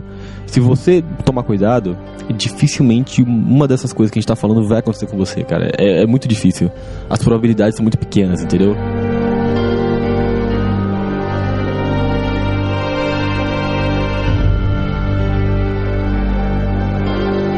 Então, galera, a gente falou dos riscos e esse é um dos pontos importantes para o anonimato, mas existem outros pontos que são mais importantes. A gente vai entrar um pouco neles agora. E eu acho que o menino Pedrinho quer puxar uma frase aqui que é muito pertinente. Uma frase? É uma fala de quem? Uma quem foi fala. Quem falou? Randy Zuckerberg. Quem que é? Quem que é ela? É a irmã do Mark Zuckerberg, criador do Facebook, certo? Ela defende que o anonimato tem que acabar. O anonimato online tem que acabar. Ela diz o seguinte: as pessoas se comportam de maneira muito melhor na rede quando seus nomes estão expostos. Eu penso que as pessoas que se escondem atrás do anonimato para dizer o que elas quiserem dizer através de portas fechadas. É um exemplo, tipo assim, por exemplo, no Facebook não tem tanto hater como no Twitter, porque no Facebook você tá muito mais identificado do que o Twitter? Não, cara. Você falou bonito, né, cara? Sim, em parte sim, pode. Isso é um bom exemplo. Sim, é uma verdade, cara. Isso que ele pegou, não sei que não é só isso, vocês vão falar que não é só isso. A gente tá falando da Deep Web, óbvio. Mas isso engloba também. Porque, cara, você pode pegar, por exemplo, vários perfis haters no YouTube e no Twitter. Pelo fato da galera não estar exposta, ela acha assim, eu tô com um perfil hater, eu tô seguro, por isso eu vou xingar o cara de filha da puta, vou zoar o cara aqui porque ele não vai me achar. Muita gente pensa assim, cara. Muita gente pensa assim. Sim, não, com certeza, mas eu não tô falando que o que ela disse é inteiramente certo, porque ela tá fazendo isso com interesse comercial, porque o Facebook, ele te coloca você lá e é o seu nome e seu rosto. Tá o que ela quis dizer literalmente que quem se expõe não faz merda. Não. Né? Isso é um ponto errado, mas... Então, é o que ela está defendendo. Errado. Ela defende isso. Eu quero que não tenha anonimato, porque senão, na visão dela, né, e essa matéria já é antiga, tem anos essa matéria, só que eu só quis relembrar. Por quê? Porque é simplesmente uma visão comercial, certo? Uhum. Quem se expõe não faz merda, não comete crimes, né? Nada a ver. Né? A pessoa, claro, se for uma débil mental exposta, pode cometer crimes e foda-se, entendeu? Só que pra mim é só uma visão comercial. Certo. Simplesmente comercial pra ela conseguir vender o produto dela, que é o Facebook. Sim, com certeza. Venha todo mundo pro Facebook, ninguém vai ser... todo mundo aqui é amigo, galera. Vamos aí. Imagina, cara. Esse era o ponto que eu queria chegar. Imagina tá qualquer ligado? coisa que você quiser falar, você tem que identificar e passar seus dados pessoais, cara. Que coisa horrível. Vamos abstrair isso um pouquinho pra vida real, cara. Você tá andando na rua, você é um anônimo, ninguém sabe quem é você. Certo. Cara, você tá andando ali... imagina, olha, chega sei lá, em Santa Amaro, na Luz, ou em Pinheiros, em horário de pico, pra quem mora em São Paulo, qualquer lugar movimentado, olha em volta, cara. Tá todo mundo ali, cara. Você não sabe quem é ninguém, cara. Tá todo mundo anônimo naquela porra. E se um cara gritar no meio da galera, preto filho da puta, viado do caralho, e cometer esses crimes de ódio contra homofobia, racismo, afins. E afins, cara, se o cara gritar e sair correndo, ele gritou e ninguém sabe quem que ele é, tá ligado? Ele viu, todo mundo viu alguém gritando, e o cara, depois ele se misturou na multidão de novo, e ele tá anônimo. Só que tem uma certa diferença, não tô falando que eu concordo totalmente com o que ela diz, mas o que ela diz tem uma certa... Tem uma parte verdadeira, tem um pedaço desse discurso que você pode pegar como verdadeiro. Se você gritar isso no meio da multidão, beleza, ninguém me conhece, mas tem uma galera em volta e eu tô de certa forma exposto. Que vai agir. Por exemplo, se eu fazer um discurso assim de ódio, pode ser que tem alguma galera que não goste e venha pra cima de mim, ou algum segurança, policial que vá me prender, porque eu tô exposto ali. Na internet funciona da mesma forma, cara. Sim, concordo com você. Mas muita gente pensa assim, porque eu tenho uma foto, eu tenho uma foto de um Pokémon, meu nick é tipo roludo 39 centímetros, tem uma galera que acha assim, ninguém vai me achar, eu tô escondido aqui. Por isso que muita gente usa isso como, digamos assim, um encorajador pra você tocar o puteiro na internet. Nicks falsos, nomes falsos, identidades falsas, ninguém vai me achar. Isso dá uma certa coragem pra... Sim. Não digo pra todo mundo, mas pra uma certa galera se comportar mal, assim, entre aspas. Se comportar do jeito que ela quer. Exatamente, fazer o que quiser. Mas analisando por tudo que a gente já falou até agora, é tão engraçado saber que mesmo assim, eles não são anônimos. Eles estão expostos, porque se um cara que conhece um pouquinho mais, exato. Na real, ele sabe quem ninguém fica 100% anônimo. Na Surface. Independente. Na Deep Web. Na Deep Web também, na Deep Web. Você pode ser pego. Em nenhuma das camadas. Cara, é que depende muito do seu conhecimento. Se você não quiser ser pego e você não souber como ser... E se você souber como não ser pego, você ninguém vai te pegar. Só que é do mesmo jeito na vida real, cara. Por exemplo, eu tô no Facebook, eu crio um perfil falso e começo a cometer crime de ódio. Cara, eu tenho um nome lá, tenho uma identificação, só que não sou eu, entendeu? E eu vou te contar um segredo, cara. Esse cara que tá cometendo esse crime de ódio anônimo, ele faz a mesma coisa no que a gente chama de vida real, que é foda, cara. A gente não pode separar a internet do que acontece na vida real. Sim. Porque a internet é uma extensão da nossa vida, entendeu? Hoje em dia, não tem como separar isso. Então esse cara que cometeu o crime de ódio na internet anônimo, ele tá falando anonimamente para grupo de pessoas, por exemplo, ele tem reuniões de xenofóbicos, reuniões de nazistas, e o cara tá propagando essas ideias e tá discutindo com outras pessoas que concordam com ele. Sim, e você tá falando de um usuário mais... Não, cara. Um usuário um cara... Às vezes é só um babaca. Você não pode descartar que às vezes é só que, cara, esse é o pior tipo de babaca, cara. O babaca com iniciativa, porque se ele teve disposição suficiente pra ir falar sobre isso anonimamente, ele fala sobre isso na vida no dia a dia dele, cara, com outras pessoas. Ele tenta propagar essa ideia. Isso tem muito a ver com a liberdade de expressão, cara. E quando a gente fala desse tipo de pessoa, a gente tá falando de minorias, e a gente não pode sacrificar a liberdade da maioria em prol de um ou dois idiotas que fazem esse tipo de coisa, cara. Eu concordo com você, cara. As mesmas leis que se aplicam no mundo real têm que ser aplicadas também na internet. Se você cometer um crime na internet, cara, as pessoas vão ter que te achar e vão fazer você pagar pelo seu crime, do mesmo jeito que na vida real. Entendeu? Você matou um gay. Cara, você vai ter que pagar por esse crime. Você matou de forma anônima, ninguém viu você matando, mas você matou o cara lá. As pessoas vão ter que te achar e vão ter que fazer você... Vão te punir pelo seu crime, mas você não pode, porque um cara matou, sei lá, um negro na rua, você não vai poder dar batida em 100% das casas e registrar 100% das pessoas e monitorar essas pessoas 100% do tempo, entendeu? Você não pode arrastar todo mundo, que é uma coisa, inclusive, que acontece muito na Deep Web. Por exemplo, tem um cara que colocou algum vídeo de estupro, alguma coisa assim pesada, que acho que a maioria dos ouvintes sabe que acontece na Deep Web. Tem um grupo de hackers que vai atrás desses caras pra tentar denunciar e acabar com isso na Deep Web. É uma iniciativa bem legal. O que eu tô querendo dizer aqui, que eu tô querendo mostrar pro ouvinte, é que tem uma certa faca de dois gumes, nesse caso do anonimato. Dois legumes. Ele é bom, só que ele também pode ser usado pro mal. É como tudo na vida, né, cara? Qualquer ferramenta que cria, por exemplo, a energia nuclear é ótimo. Puta, mas fizeram uma bomba, tá ligado? Cara, tudo que for criado, em certo momento, pode ser usado porque a gente chama de mal. E tem que lembrar também que o mal pra mim, por exemplo, na época do Hitler, tinha muita gente que adorava o cara, entendeu? São outras épocas, outros costumes, né? Hoje em dia, por exemplo... Pontos de vista diferentes. Sim, exatamente. Não adianta a gente, por exemplo, é lei, aliás, é crime ser racista, né? Você não pode tratar uma pessoa diferente porque ela é negra. Só que muita gente não concorda com isso. Para eles, é normal. A cabeça do ser humano age muito diferente de um ser humano para o outro.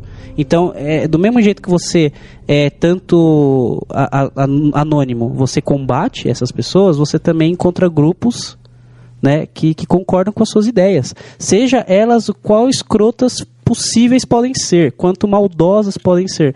Existem pessoas que vão compartilhar da mesma ideologia que você. E, cara, isso a gente tá tentando explorar um ponto que assim, por senso comum, é meio que ruim no anonimato. Mas eu vou te dar alguns exemplos de importância, do quão importante é a existência do anonimato, cara. Imagina se toda denúncia policial você tivesse de se identificar pra fazer. Sim. Imagina, cara, de denúncia você der seu CPF e nome e endereço pra denunciar um criminoso. Não existe anonimato, não existe. Eu vou ligar lá e vou falar, então, ó, tal fulano veio aqui, desculpa, senhor, qual a sua identificação, por favor? E aí? Como funciona isso na vida real? Não, sim.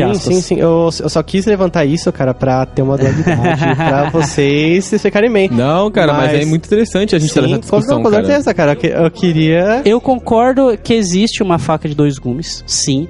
Que quem está anônimo tende realmente a fazer muito mais merda, mas não pode generalizar isso. Sabe o que eu fiz isso? Eu fiz isso porque eu sou um filho da puta. Porque você estava, mirando o Google, filho da puta, escroto do caralho. Facebook, foda-se. Aí eu falei isso só pra, tipo, eu queria ver, tipo, puta, não é inteiramente, tem uma certa dualidade nisso. Tem, mas cara, eu queria também contar um caso que aconteceu começou na Deep Web por causa do anonimato, que foi a Primavera Árabe. Vocês já viram falar? Claro. Deu ruim, capitão, volta. Explica pra ele. Explica pro Bruno, cara. Então, deu muito ruim, mas tinha potencial, mas você entendeu o que eu quis dizer. Eu não fui ignorante, mas continue. Querido animal, a Primavera Árabe, ela foi um conjunto de manifestações e guerras que aconteceu no Oriente Médio e no norte da África no ano de 2010, se eu não me engano. Que bonito, cara. Nem parece que você tá lendo. Piada repetida. Vingança é doce. Vingança. Então, agora, sem ler, filha da puta, segura aqui meu celular. Então, a Primavera Árabe, ela começou na Deep Web. Decorou bem? Eu decorei bem. É o Edilson que tá replicando o áudio. Galera, foram 3 semanas de estudo aí pra fazer essa pauta. Aproveita, tem que decorar, cara. Nossa, tá ligado? Deixa eu brilhar. Ouça esse podcast com muito carinho, cara, porque Foi deu um difícil, trabalho foi pra essa porra, hein, galera?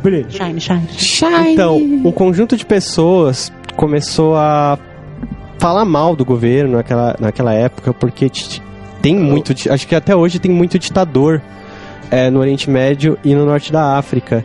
E, bem, um grupo de pessoas começou a discutir sobre o assunto, até que teve um estudante que ateou fogo no próprio corpo como forma de protesto. Então, enfim, e com isso começou manifestações, guerras, e teve muito ditador que foi morto ou renunciou ao cargo por causa de medo da população. A gente só não fala a parte dos grupos religiosos que tomaram poder depois do ditador, né? Isso daí vamos focar na Primavera Árabe ali. Vamos focar no lado bom, cara. No lado bom. Isso. Prossiga. Tá bom, mas isso aconteceu. Qual é essa relação que você quer traçar entre isso e o lado bom da Deep Web? Então, cara, essa discussão começou na Deep Web Por causa do anonimato, cara. Exato, cara. Se os caras não fossem anônimos, eles seriam identificados e mortos, Sim, cara. Não tem culhão pra isso, entendeu? Existem, por exemplo, a China, todo mundo sabe que é uma ditadura, né? Tem um ditador lá que faz as regras e foda. Um ditador que dita, né? Cara, existem grupos de resistência contra essa porra que tem que trocar mensagens de forma anônima, cara. E assim, o anonimato, ele trabalha até mesmo na nossa sociedade ocidental, que a gente acha que é perfeita, cara, mas, cara, são poucas pessoas que detêm o controle dos meios de informação da massa, entendeu? No nosso caso, por exemplo, empresas como Rede Globo, revistas, coxinhas tipo Veja e essas porra tudo. Esse cara vai achar que nós é esquerdista, né? Tudo bem. Eu sou. Eles manipulam informação em prol desse grupo, cara, e não tem o que a gente fazer pra dizer o contrário, entendeu?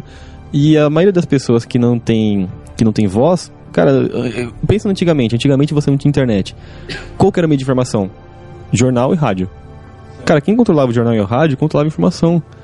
Hoje em dia, né, o público está muito mais diluído. A gente tem muito público de internet que lê blog, que lê notícia, e uma pessoa que tem uma opinião relevante, cara, ela consegue dizer isso e gritar pro mundo, tá disponível pra todo mundo ler ali aquela porra, entendeu? E mesmo ela não estando, por exemplo, vai lançar uma notícia, vai querer afetar alguém, algum grupo, ou até querer foder, em casos mais extremos, falar mal de alguma religião, se ela tem esse poder na mídia, hoje em dia, ela convence muita gente. E o ponto que eu quero dizer é o seguinte, é muito difícil você brigar com esses caras, cara. Às vezes você vai falar mal de um político, você vai falar mal de empresário, você vai falar mal de gente que tem poder. Por exemplo, você sabe que aquele político X da sua cidadezinha, que é quase uma oligarquia lá, de um cara que tem poder quase hereditário, que o filho dele o cara é prefeito e passa pro filho e depois tem o neto, e o cara tem muito poder na cidade, e você sabe que esse cara é um escroto, que abusa, que estupra mulheres, e você sabe disso, só que se você falar, você vai se fuder, entendeu?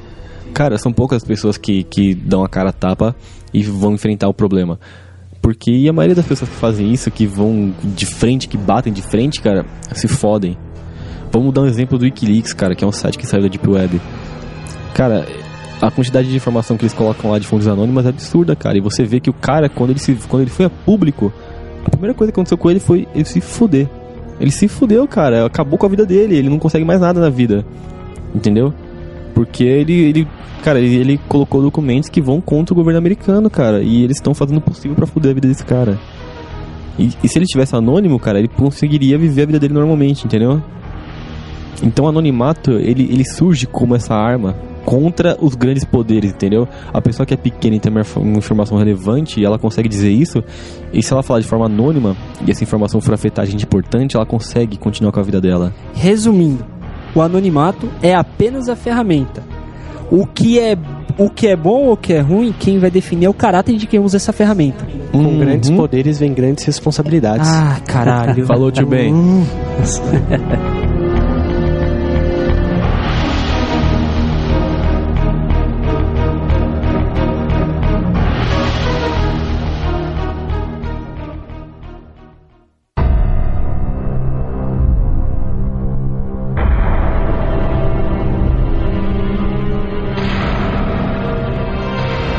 Isso, galera, a treta do anonimato é mais ou menos essa. Esse é o ponto mais importante, eu diria, da Deep Web, que tudo gira em torno da porra do anonimato. Não só da Deep Web, né?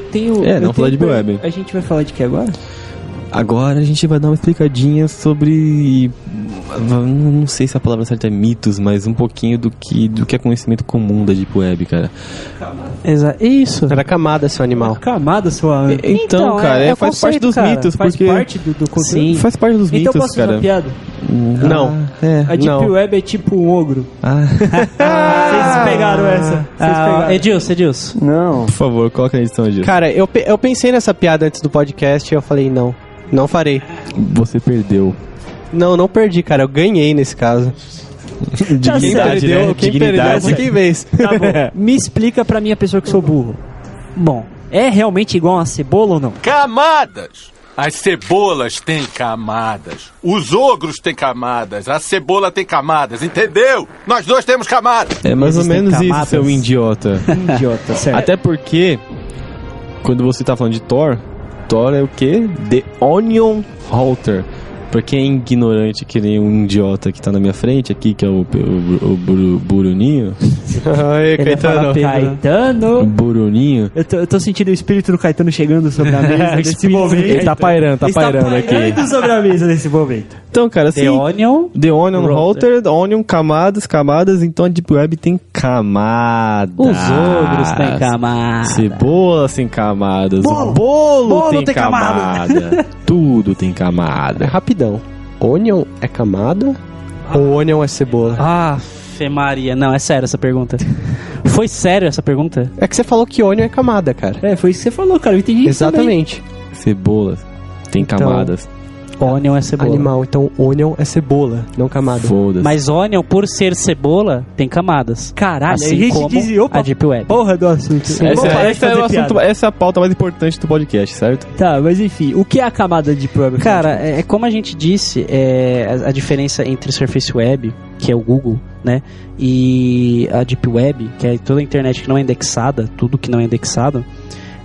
Dentro dessa parte da Deep Web, desses 99%, existem níveis de acessos, né?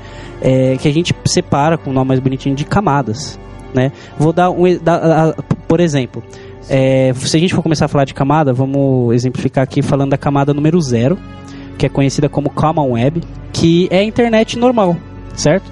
Que é aquela que o Google indexa, que você fala, tô aqui, me enxerga. Não. Muita calma, né? Common Web tá aqui. A Surface Web, ela faz sim parte do Google. A gente acaba usando a Surface Web como consenso comum, né? Tipo, é Google. Porém, como eu disse, a gente ainda consegue acessar, entendeu? Através do Google, mesmo ela não estando, entre aspas, indexado, entendeu? Você consegue acessar diretamente por um browser qualquer. Certo. Através da URL. Então, Common Web e Surface Web se juntam. A Web, né? Surface Web. Common Web e Surface Web, certo? Né? São essa internet comum do dia a dia, camada 0 e 1.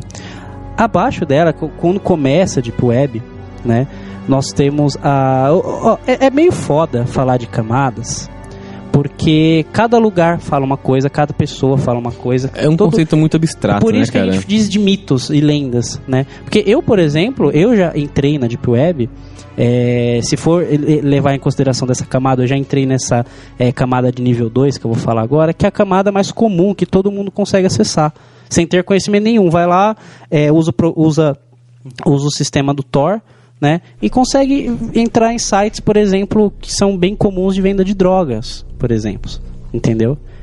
Que mais tem, assim, em geral, venda de droga, por exemplo. Cara, eu vou te falar que tem a única divisão que eu vi que é realmente real dessas camadas é que, se eu não me engano, a segunda e a terceira camada você acessa pelo Tor. Sim. E depois você tem um outro protocolo de uma outra rede que você usa para acessar. Você tem que ter um autoconhecimento de criptografia. Não só um autoconhecimento. Você tem uma outra rede que é bem específica chamada I2P, I2P. Que é uma outra rede de criptografia que você usa para poder acessar os sites. Que primeiro é .onion e outra extensão eu esqueci qual que é, mas o conceito é o mesmo. Você está usando um outro protocolo para acessar. Muda o método. E essa rede I2P ela é um pouco mais segura que o Tor, pelo que eu consegui pesquisar. É um pouco mais segura e você não é qualquer usuário que consegue utilizar como Tor. Foi difícil configurar aquela porra. Então, assim, vamos separar aqui nos conceitos mais normais, né, dessa questão de nível, né, de camadas da Deep Web, que, por exemplo, a Deep Web nível 2, né, a camada nível 2, Berg Web, o que ela é? É o limite do Google até onde ele consegue indexar a busca, né? Aqui nessa camada já fica as hospedagens de sites desconhecidos e conhecidos de pessoas que buscam algo específico. Você sabe que existe, não está indexado em lugar nenhum, você consegue acessar, certo? Certo. É simples assim. A partir do nível 3 começa literalmente a parte da Deep Web com proxy ou ferramentas de criptografia. A nível 3 ela é a própria Deep Web, que você precisa acessar através de criptografias e serviços específicos como o Tor. Certo. Né? Que, mano, que você encontra né, nessa camada de nível 3 que é a Deep Web geralmente. Já cara. entrando em conteúdo já um pouco. Mais ou menos, certo. Mais ou menos.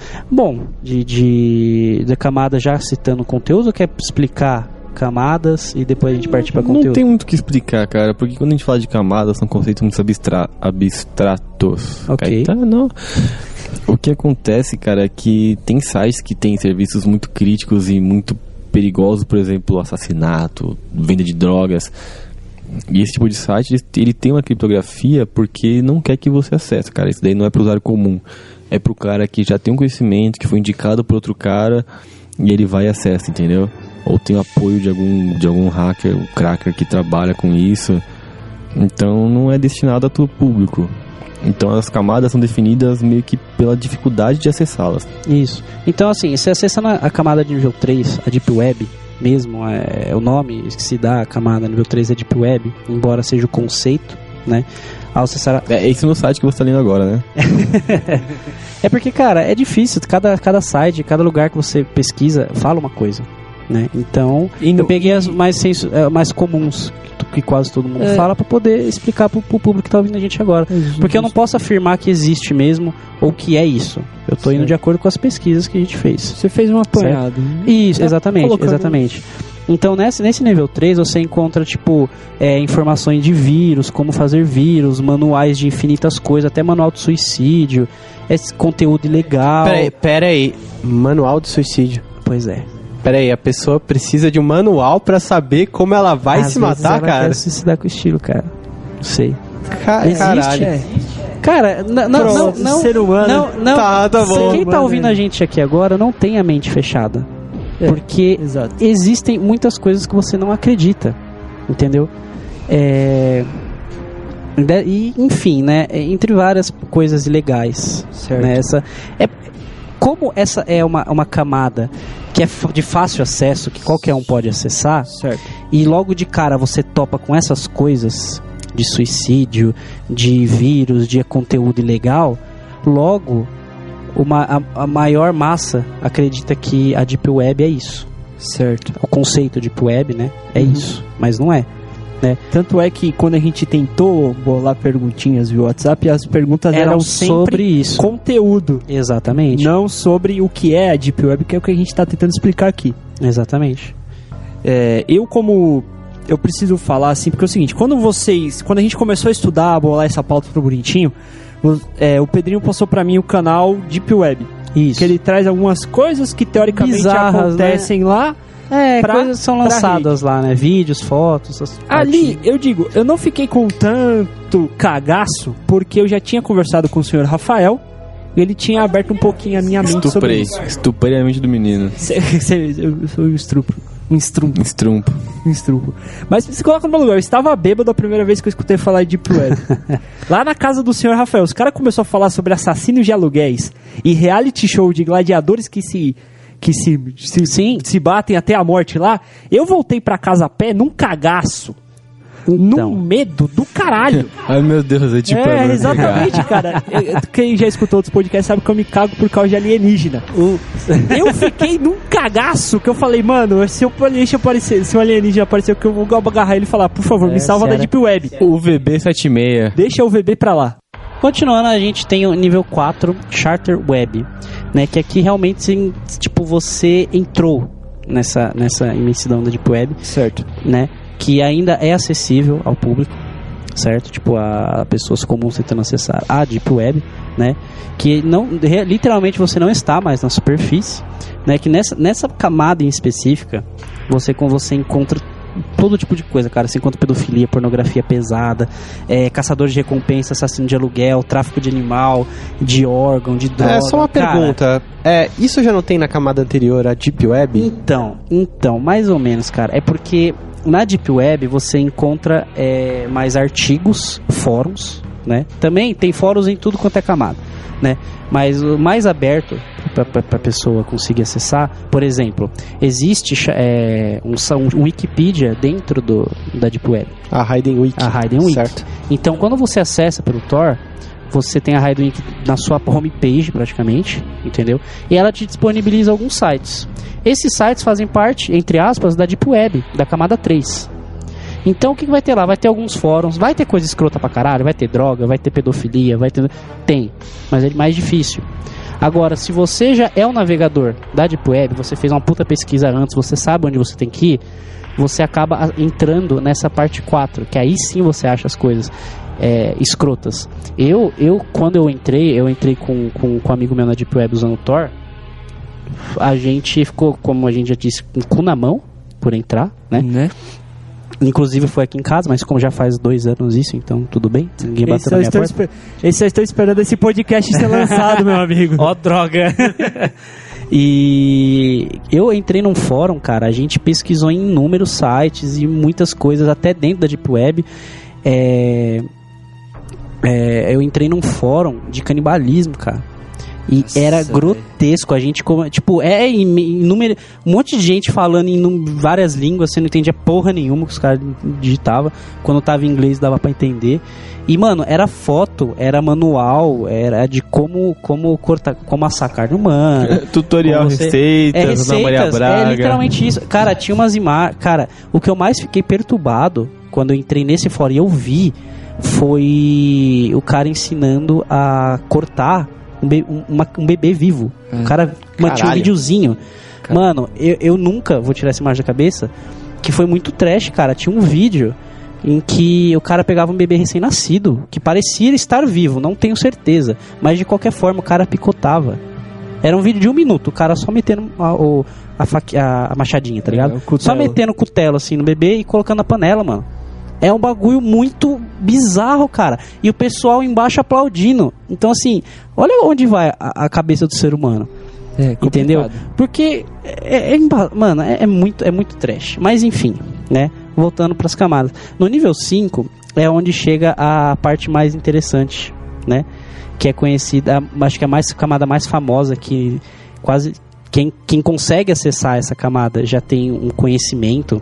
Só quem hacker. É foda. Nem quem é foda, mas que também tem informação. Certo. Né? Quem faz parte desses grupos anônimos, e tem conhecimento sim de criptografia, de hacker, essas coisas, né? Que é a famosa Marianas Web. É uma referência à parte mais profunda do oceano. Então você imagina que o que tenha lá é uma coisa oculta, tá ligado? Tudo que a gente tá falando, que a gente pode falar sobre essa porra é mito. É o que a gente ouve falar de outros canais, tá ligado? Nenhum de nós jamais conseguiu acessar e provavelmente nem vai conseguir. O que se especula que tem lá seriam, por exemplo, muitos grupos terroristas, informação mesmo do governo, muito secreta. Mas isso não da Marianas Web pra baixo. Não, sim, né? Sim. Na Marianas Web, que em tese diz a lenda que existem 8 camadas, 9, né? Porque começa do 0. Então, eu vou ler um trechinho aqui da pesquisa que eu fiz, eu salvei aqui, só para vocês terem ideia.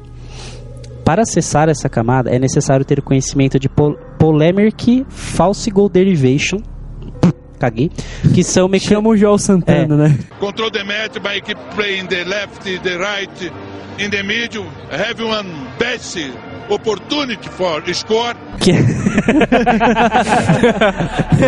Polymeric falsification derivation, certo. Que são mecânicas quânticas aplicadas, as verdadeiras teorias de conspiração que te deixam em estado de choque, a verdade por trás dos Illuminatis, experimentos físicos, termos nucleares, clonagem, base de dados militares e do governo, planos secretos de Nikola Tesla para dominar a energia elétrica. A Tesla. Vídeos de estupro, vídeos de snuff, localização exata de Atlanta. Para aí que o Bruno tá passando mal. Tá tirando sangue aqui. Posso pedir pro estagiário trazer uma fralda geriátrica pra mim? Traz um supositório. Chefe! Cutuca o estagiário aí, que ele tá dormindo ali no sofá.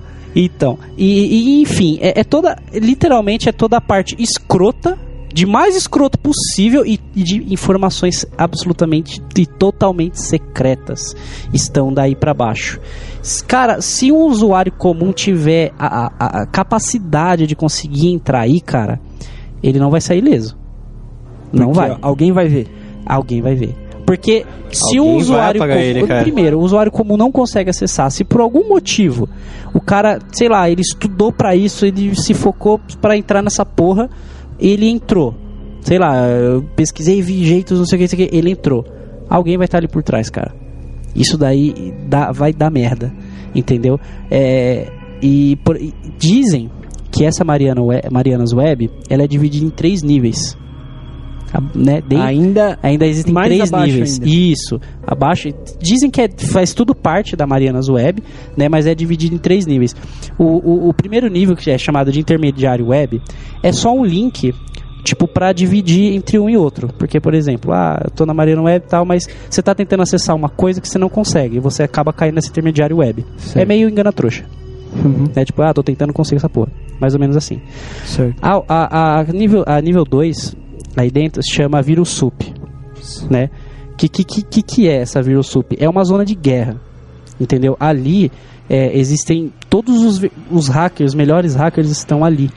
Então, tipo, é cada um por si. Você entrou lá, nego, na hora que você entra, você já vai levar um ataque hacker. Já tá tomando no peito, tá ligado? Nas tetas, assim, já tá tomando voadora. Certo. Entendeu? Então ali é a zona de guerra. É onde um hacker tenta pegar o outro, tenta descobrir o outro. Um comendo o outro. É tipo isso. É bem mais foda. É bem foda, né, cara? Tipo... você tem que ter... é necessário ter conhecimentos absurdos de mecânica e física quântica, entre outros, para você conseguir acessar aí. Porque tá tudo misturado nesses algoritmos e criptografias para você conseguir acessar essa camada. É meio impossível. Entendeu? Caralho. E o último nível da Marianas Web se chama The Primary System. The Primary System, né? Que ali... é impossível de você acessar diretamente, né? Esse sistema primarca, sei lá, que controla toda a internet, tá ligado? Tipo, ele envia informações, esse sistema ele envia informações para 100% de toda a rede. Tudo que é conhecido e desconhecido na internet tá ali, tá ligado? Não tem governo ou qualquer outro tipo de organização que toma controle dessa camada. É uma camada esquecida, é uma camada primária, em que tudo que já passou pela internet está lá. Caralho. Entendeu? Isso é uma lenda. Isso é a maior lenda de todas. É onde os primórdios da internet é um lugar em que tudo que já passou trafegou de dados desde que foi criado lá nos anos 40. Tá nessa camada. Caralho. Entendeu? É muito interessante, é muito foda falar de camadas, porque é muita coisa. Né? Mas dando um resumo por cima, as camadas são essas. Dizem a lenda. E lembrando que é tudo mito, né, galera? A gente tá trabalhando com dados subjetivos aqui, ninguém entrou, ninguém viu. Senhores que fazem parte desses ataques, por favor, não nos matem, cara. Só estamos especulando, tá? We are cool. Estamos de acordo com as pesquisas que encontramos por aí, né? Exato. É isso aí. E agora vamos falar, pra finalizar aqui esse podcast que tá muito legal. Gostei pra caramba de estar gravando isso aqui. Também 3 semanas de treta, se não ficasse legal, pariu, né? A gente tinha que ter chegado em algum lugar, né, gente? Espero que tenha gravado. Vamos... Porra. Aí o cara... Nossa, mano, se você perder isso aqui, eu vou ficar muito puto. Relaxa, não vai sumir, não. Eu vou te estuprar, cara. Eu vou te estuprar e vou pôr na Deep Web, camada 5, velho. Eu vou colocar na Surface Web, eu vou te amarrar no poste e gravar, cara. Vamos falar agora de conteúdo.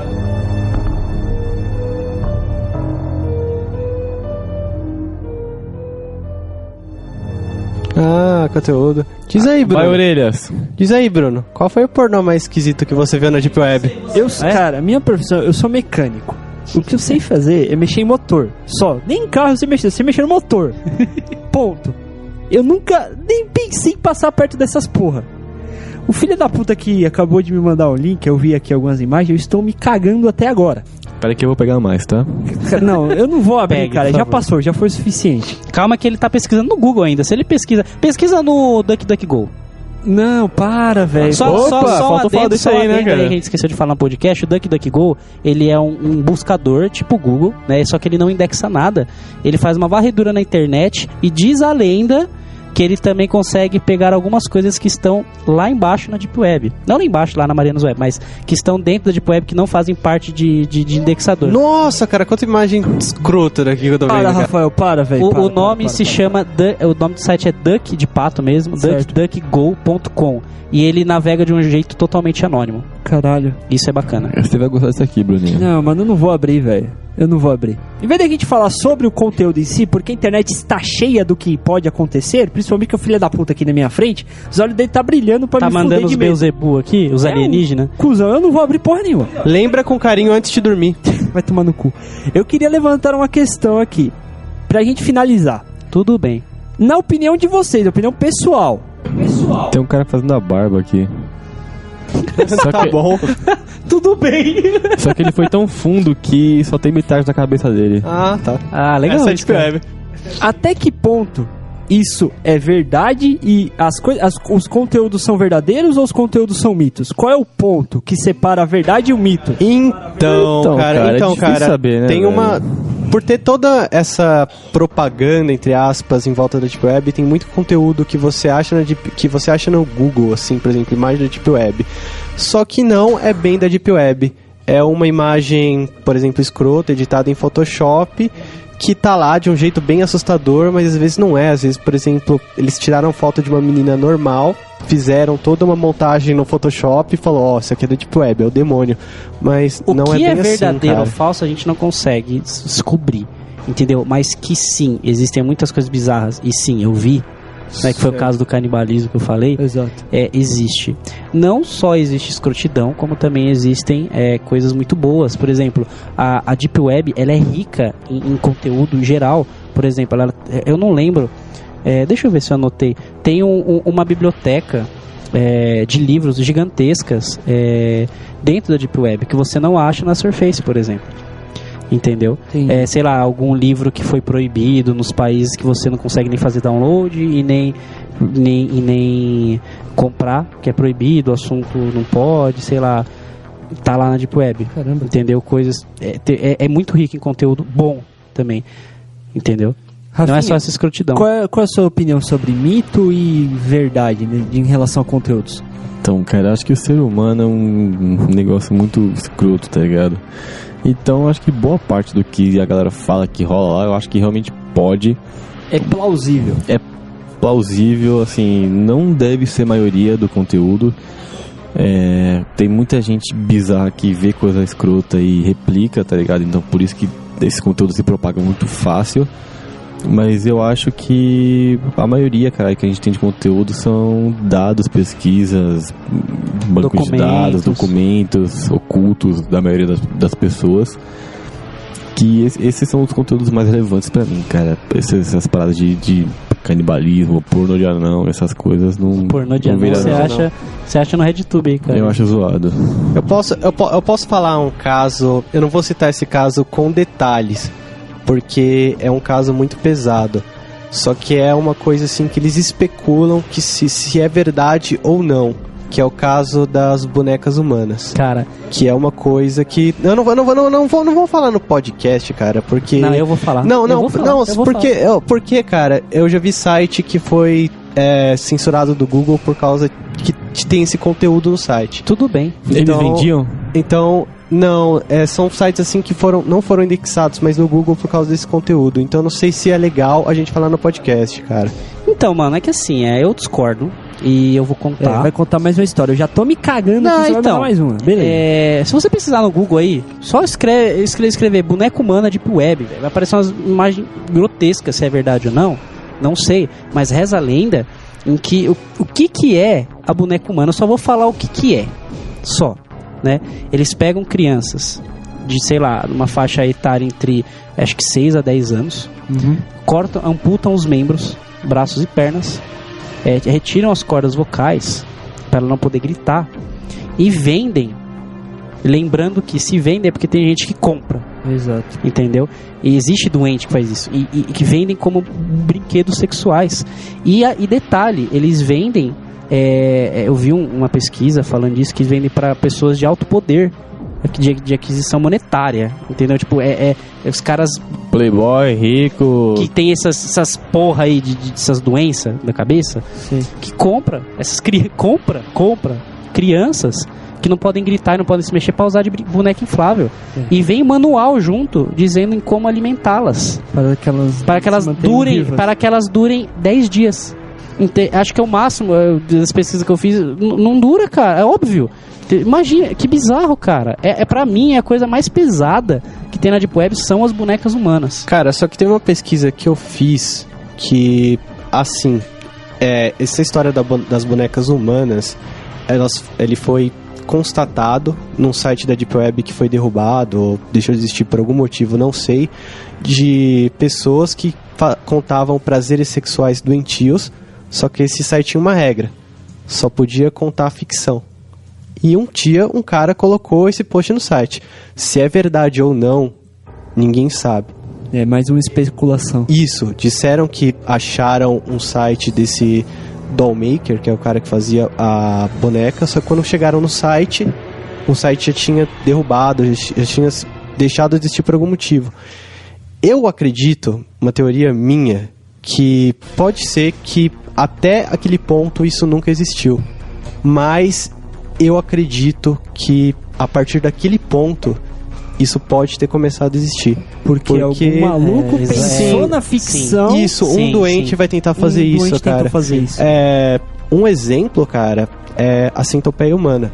A centopeia humana. Bom, viu? Sim, cara. Não dá medo nenhum, mas dá nojo. Vocês viram que esses dias fizeram um teatro tipo centopeia humana? Não, isso aí eu não quero falar, não. Não quero falar que eu sou revoltado com isso aí. Tudo com dedo no cu. Vai se foder, na moral. De fora agora. Você disse que dava e não deu. Então, cara, é uma pesquisa também que eu não fui a fundo, mas por causa do filme, teve uma galera aí que tentou fazer a centopeia humana na vida real. Teve mesmo, cara? Cara, eu não fui muito a fundo nessa pesquisa. Eu não parei pra pesquisar. Então... Mas eu não duvido, porque o ser humano é escroto. Sim, cara, eu também não duvido, não. Então, o ser humano é escroto e esses bagulhos existem sim, porque é uma teoria minha que vocês podem achar meio bosta, mas até no caso do canibalismo. Como a gente falou no começo, cada um tem o seu próprio pensamento, tem sua própria ideologia do que é certo ou errado, né?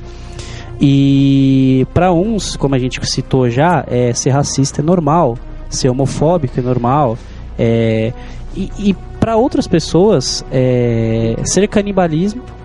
praticar canibalismo é normal, né? E somos seres humanos, estamos no topo da cadeia alimentar, comemos todos os outros animais, certo? Se os outros animais comem eles mesmos, por que nós também não podemos? É um pensamento de merda, mas tem. Eu acredito, muita gente pensa assim, Mas é comer sentido bíblico ou sentido gastronômico? Dos dois. Dos dois, né? Entendeu? É muito escroto, É tipo a história da evolução do South Park, né, cara? Cara, aquele vídeo é muito bom, cara. Só deixar legalzinho o finalzinho aqui. Muito bem, crianças, é meu dever agora lhes ensinar a teoria da evolução. Ela foi formulada por Charles Darwin e diz mais ou menos assim. No início, éramos todos peixes. Tudo bem. Aí, um dia, um casal de peixes teve um filho retardado. E o bebê retardado era diferente, por isso ele viveu. O peixe retardado seguiu e fez mais filhos retardados. Então, um dia, o bebê retardado saiu rastejando do mar com suas mãos de peixe mutante. E ele fez sexo com um esquilo ou algo parecido e fez isto. Um esquilo-sapo retardado. Depois, isso teve um filho retardado que foi o macaco-peixe-sapo. Então, esse macaco-peixe-sapo fez sexo com esse macaco e esse macaco teve um filho retardado mutante que transou com outro macaco e que fez vocês. Vocês são produto de 5 macacos que fizeram sexo com um esquilo-peixe. Meus parabéns. E, enfim, tem toda essa parte bizarra, né? Tem encomenda de assassino de aluguel, essas porra tudo. Contratam hackers para derrubar grandes corporações, que mais? Tem venda de drogas, né? Mas agora sim, não vamos abranger tanto conteúdo, porque se a gente for falar de coisas escrotas, não tem mais muito o que falar, né? Pedofilia, gente transando com feto, alienígenas, né, Bruninho? Tem os bagulho da área 51 lá também, os fotos de extraterrestres, caralho. Canibalismo. Tem demonologia. É demonologia que fala, tem uns bagulho fazendo capirotologia. Entendeu? Tem 500 mil coisas bizarras, assim como também tem 500 mil coisas boas. Esses grupos de pacificação, os caras se reúnem na Deep Web com um bem comum, com um senso comum para combater até grandes corporações ou governos e tal. Então, biblioteca de livros que eu citei. Sim, e dizem que se você for fundo, cara, na Deep Web, você acha até o trecho da verdadeira Bíblia, cara. Tem também. Eu já ouvi essas coisas que o que chega na gente não é verdade. Se você for procurar documentos verdadeiros... que pode, né? Acho que eu vi uns bagulho desses, fala que o Vaticano esconde esses bagulhos. Sim. Né? É tudo diferente, cara, do que a gente acredita hoje, porque alguém mudou. Isso lógico, é mito, né? É lenda, mas por que não? Por que não? Pode ser verdade. Porque é plausível, né, cara? Tudo é plausível. Plausível. Não, uma coisa que vocês têm que pôr na cabeça que tá ouvindo a gente agora é não duvide de nada. Não duvide do ser humano. Exato, não duvide de nada. Nem do ser humano, nem do que não é humano. Não duvide de ETs, Bruno. Nem do Alien, UFO, OVNI. Não desacredite do Alien, porque ele acredita em você. Que lindo, cara. Ele Só tá um vendo minuto aqui, ele tá que o vendo. estagiário tá roncando. Ô, Jeff. Tá roncando, nossa, ele tava mesmo. E só pra finalizar, eu só quero fazer... Não vou explicar como é que funciona também, né? Só porque cita. vou citar apenas porque acho que isso daria um podcast inteiro, né? Que, porra, eu falei até agora de... Já deu, cara, já deu, acabou. Calma, você vai dormir já. Já falei até agora de como que compra droga, com a encomenda, assim e tal. Mas, porra, se a gente tá partindo do princípio do anonimato, como que a gente faz uma compra lá? A gente passa cartão de crédito? Não. Vem na fatura do seu Visa. Tipo assassino de aluguel. Comprou droga. Maconha, bucha de maconha. R$10, tá lá. Existe não só uma moeda virtual, né? Mas existe esse conceito de moedas virtuais que são realmente seguras hoje em dia, né? São algoritmos super complexos para poder gerar essas moedas virtuais, né? E a mais famosa delas é a Bitcoin, que eu até falei no começo que eu já tentei minerar. Um dia eu explico em algum outro podcast direitinho essas coisas sobre a Bitcoin e as moedas virtuais. E elas são usadas, por exemplo, eu não sei quanto uma Bitcoin vale hoje. Rapidinho, um momento, Google. Quanto que vale essa moeda virtual? Né, essa Bitcoin que eu citei. Uma Bitcoin, apenas uma, vale hoje R$1.485. Se você possui uma moeda virtual dessa, você tem R$1.485 na sua carteira. Então, você vai comprar droga, você vai comprar os negócios tudo na Deep Web, totalmente anônimo. Ele funciona desse modo, entendeu? Uma coisa legal, assim, da Bitcoin é que, cara, banco nenhum tá faturando com isso, governo nenhum... livre de imposto. Exatamente.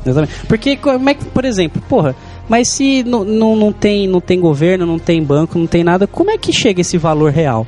Né? Isso, conforme o tempo, esse algoritmo, ele vai se modificando sozinho com o tempo, é um cálculo matemático, né? E que, conforme mais pessoas vão utilizando isso na rede, mais complexo ele vai ficando, mais demora para ele ser concluído, para esse algoritmo ser finalizado. Assim, mais vale a moeda virtual. Entendeu? Conforme... Acho que deu para explicar mais ou menos nessas minhas palavras. Um pouquinho do mercado clássico da maneira digital. Isso. E como é que funciona, por exemplo, eu tenho uma Bitcoin aqui, eu quero comprar, beleza, eu fui lá, comprei, usei uma Bitcoin para encomendar um assassinato, né? Beleza, mas como é que o cara que tem a Bitcoin vai ganhar com isso, na verdade? Como é que ele vai pegar o dinheiro na mão? Cara, é simplesmente troca de moeda virtual para dinheiro de verdade. É simplesmente você entra em contato com o cara e fala, eu quero vender minhas Bitcoins. Aí vai algum cara e compra pelo valor do mercado. Uma pequena casa de câmbio. Intercâmbio. Aí o cara fala, beleza, você vai, sei lá, me passar... Aí, né, as mutretas deles lá, não sei como é que funciona, mas o cara te deposita o dinheiro e você vai transfere a Bitcoin pra ele. E, cara, uma curiosidade assim. sobre a Bitcoin.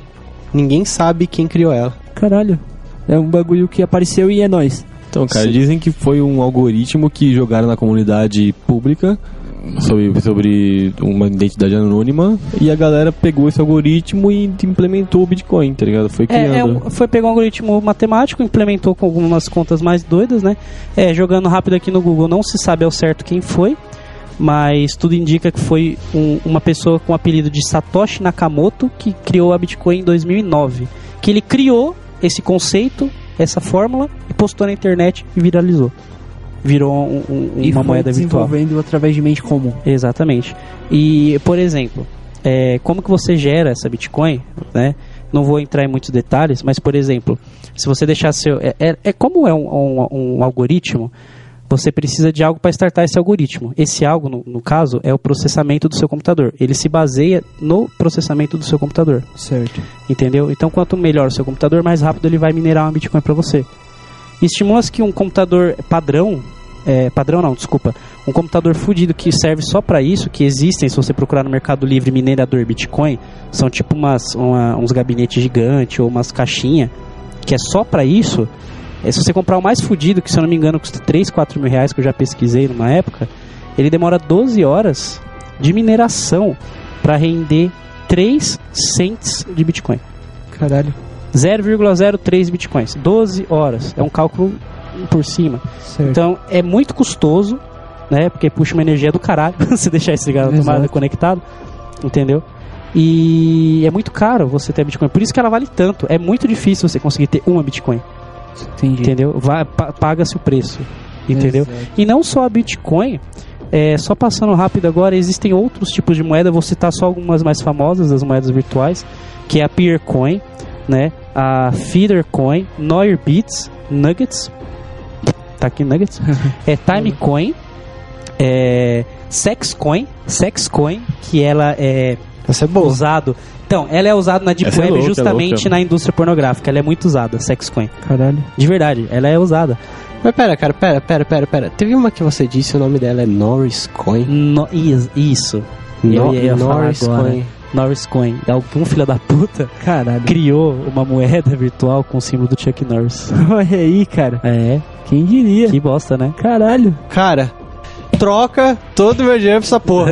Eu quero essa porra. Eu não sei quanto que vale, mas cara, eu quero. Cara, você não tem o suficiente, cara. Calado! Você não Vale tem, muito. cara. Não tem, você vai minerar a Você sua vai vida inteira, deixar você as não vai conseguir pregas, nada. você vai deixar tudo na porra do banco, cara. Não vai conseguir. Vale a pena. E a última, né, é a WorldCoin, que os desenvolvedores dela falaram que essa moeda virtual, ela vai revolucionar o mundo. Pera, rapidinho que eu tô tendo déjà vu, cara. Calma aí. Para, Calma, velho. calma, Para. Né? Para, eu tô me cagando. Oxi, ele não entendeu. Eu tô me cagando, velho. Qualquer coisa que o filho da puta falar, eu vou me cagar. Foda-se. Cara, coisa Tudo boa, bem. cara. Tudo Ou bem. Coisa não, boa, não sei, eu não sei. Na caralho. verdade, eu não sei. Quando que a sociedade estará preparada? Tá só no papel, digamos assim. Não foi lançado oficialmente porque os desenvolvedores disseram que o mundo não está preparado para ela.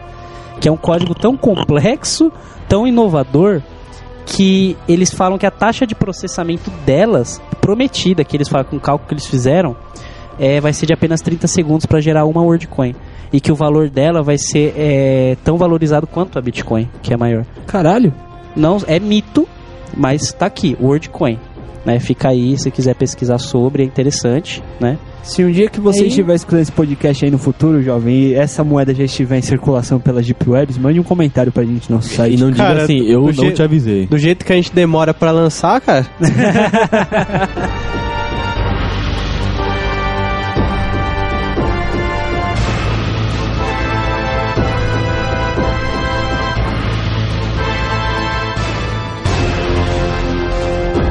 Tá bom, vamos acabar essa bodega? Vamos, cansou já, Ficou né? foda, né? Ficou, cara. Rafinha, você, o merda que mais brigou para sair esse podcast, você gostou? Pois não, gostei pra caralho. Eu gostei, cara. Ficou delicioso, cara. Olha aí, Cara, beleza. E eu você, achei querido esse ouvinte, podcast comente. Siga-nos no Facebook. Qual é o Facebook, Tutu? Facebook é /RessacaCast. É isso aí, o Twitter. Siga-nos O Twitter, arroba RessacaCast, arroba RessacaCast. RessacaCast. E entra lá no nosso post, no nosso site. Deixa um recadinho lá. Os links estarão no post, todos os links citados aqui no nosso programa. E obrigado por você ter escutado. Obrigado. Espero que você tenha gostado desse programa. É isso aí. Muito bem. Tchau, tchau. Tchau. Falou! Adiós, muchachos. Jeff, traz o papel pra me limpar, cara. Eu tô todo cagado. E uma breja.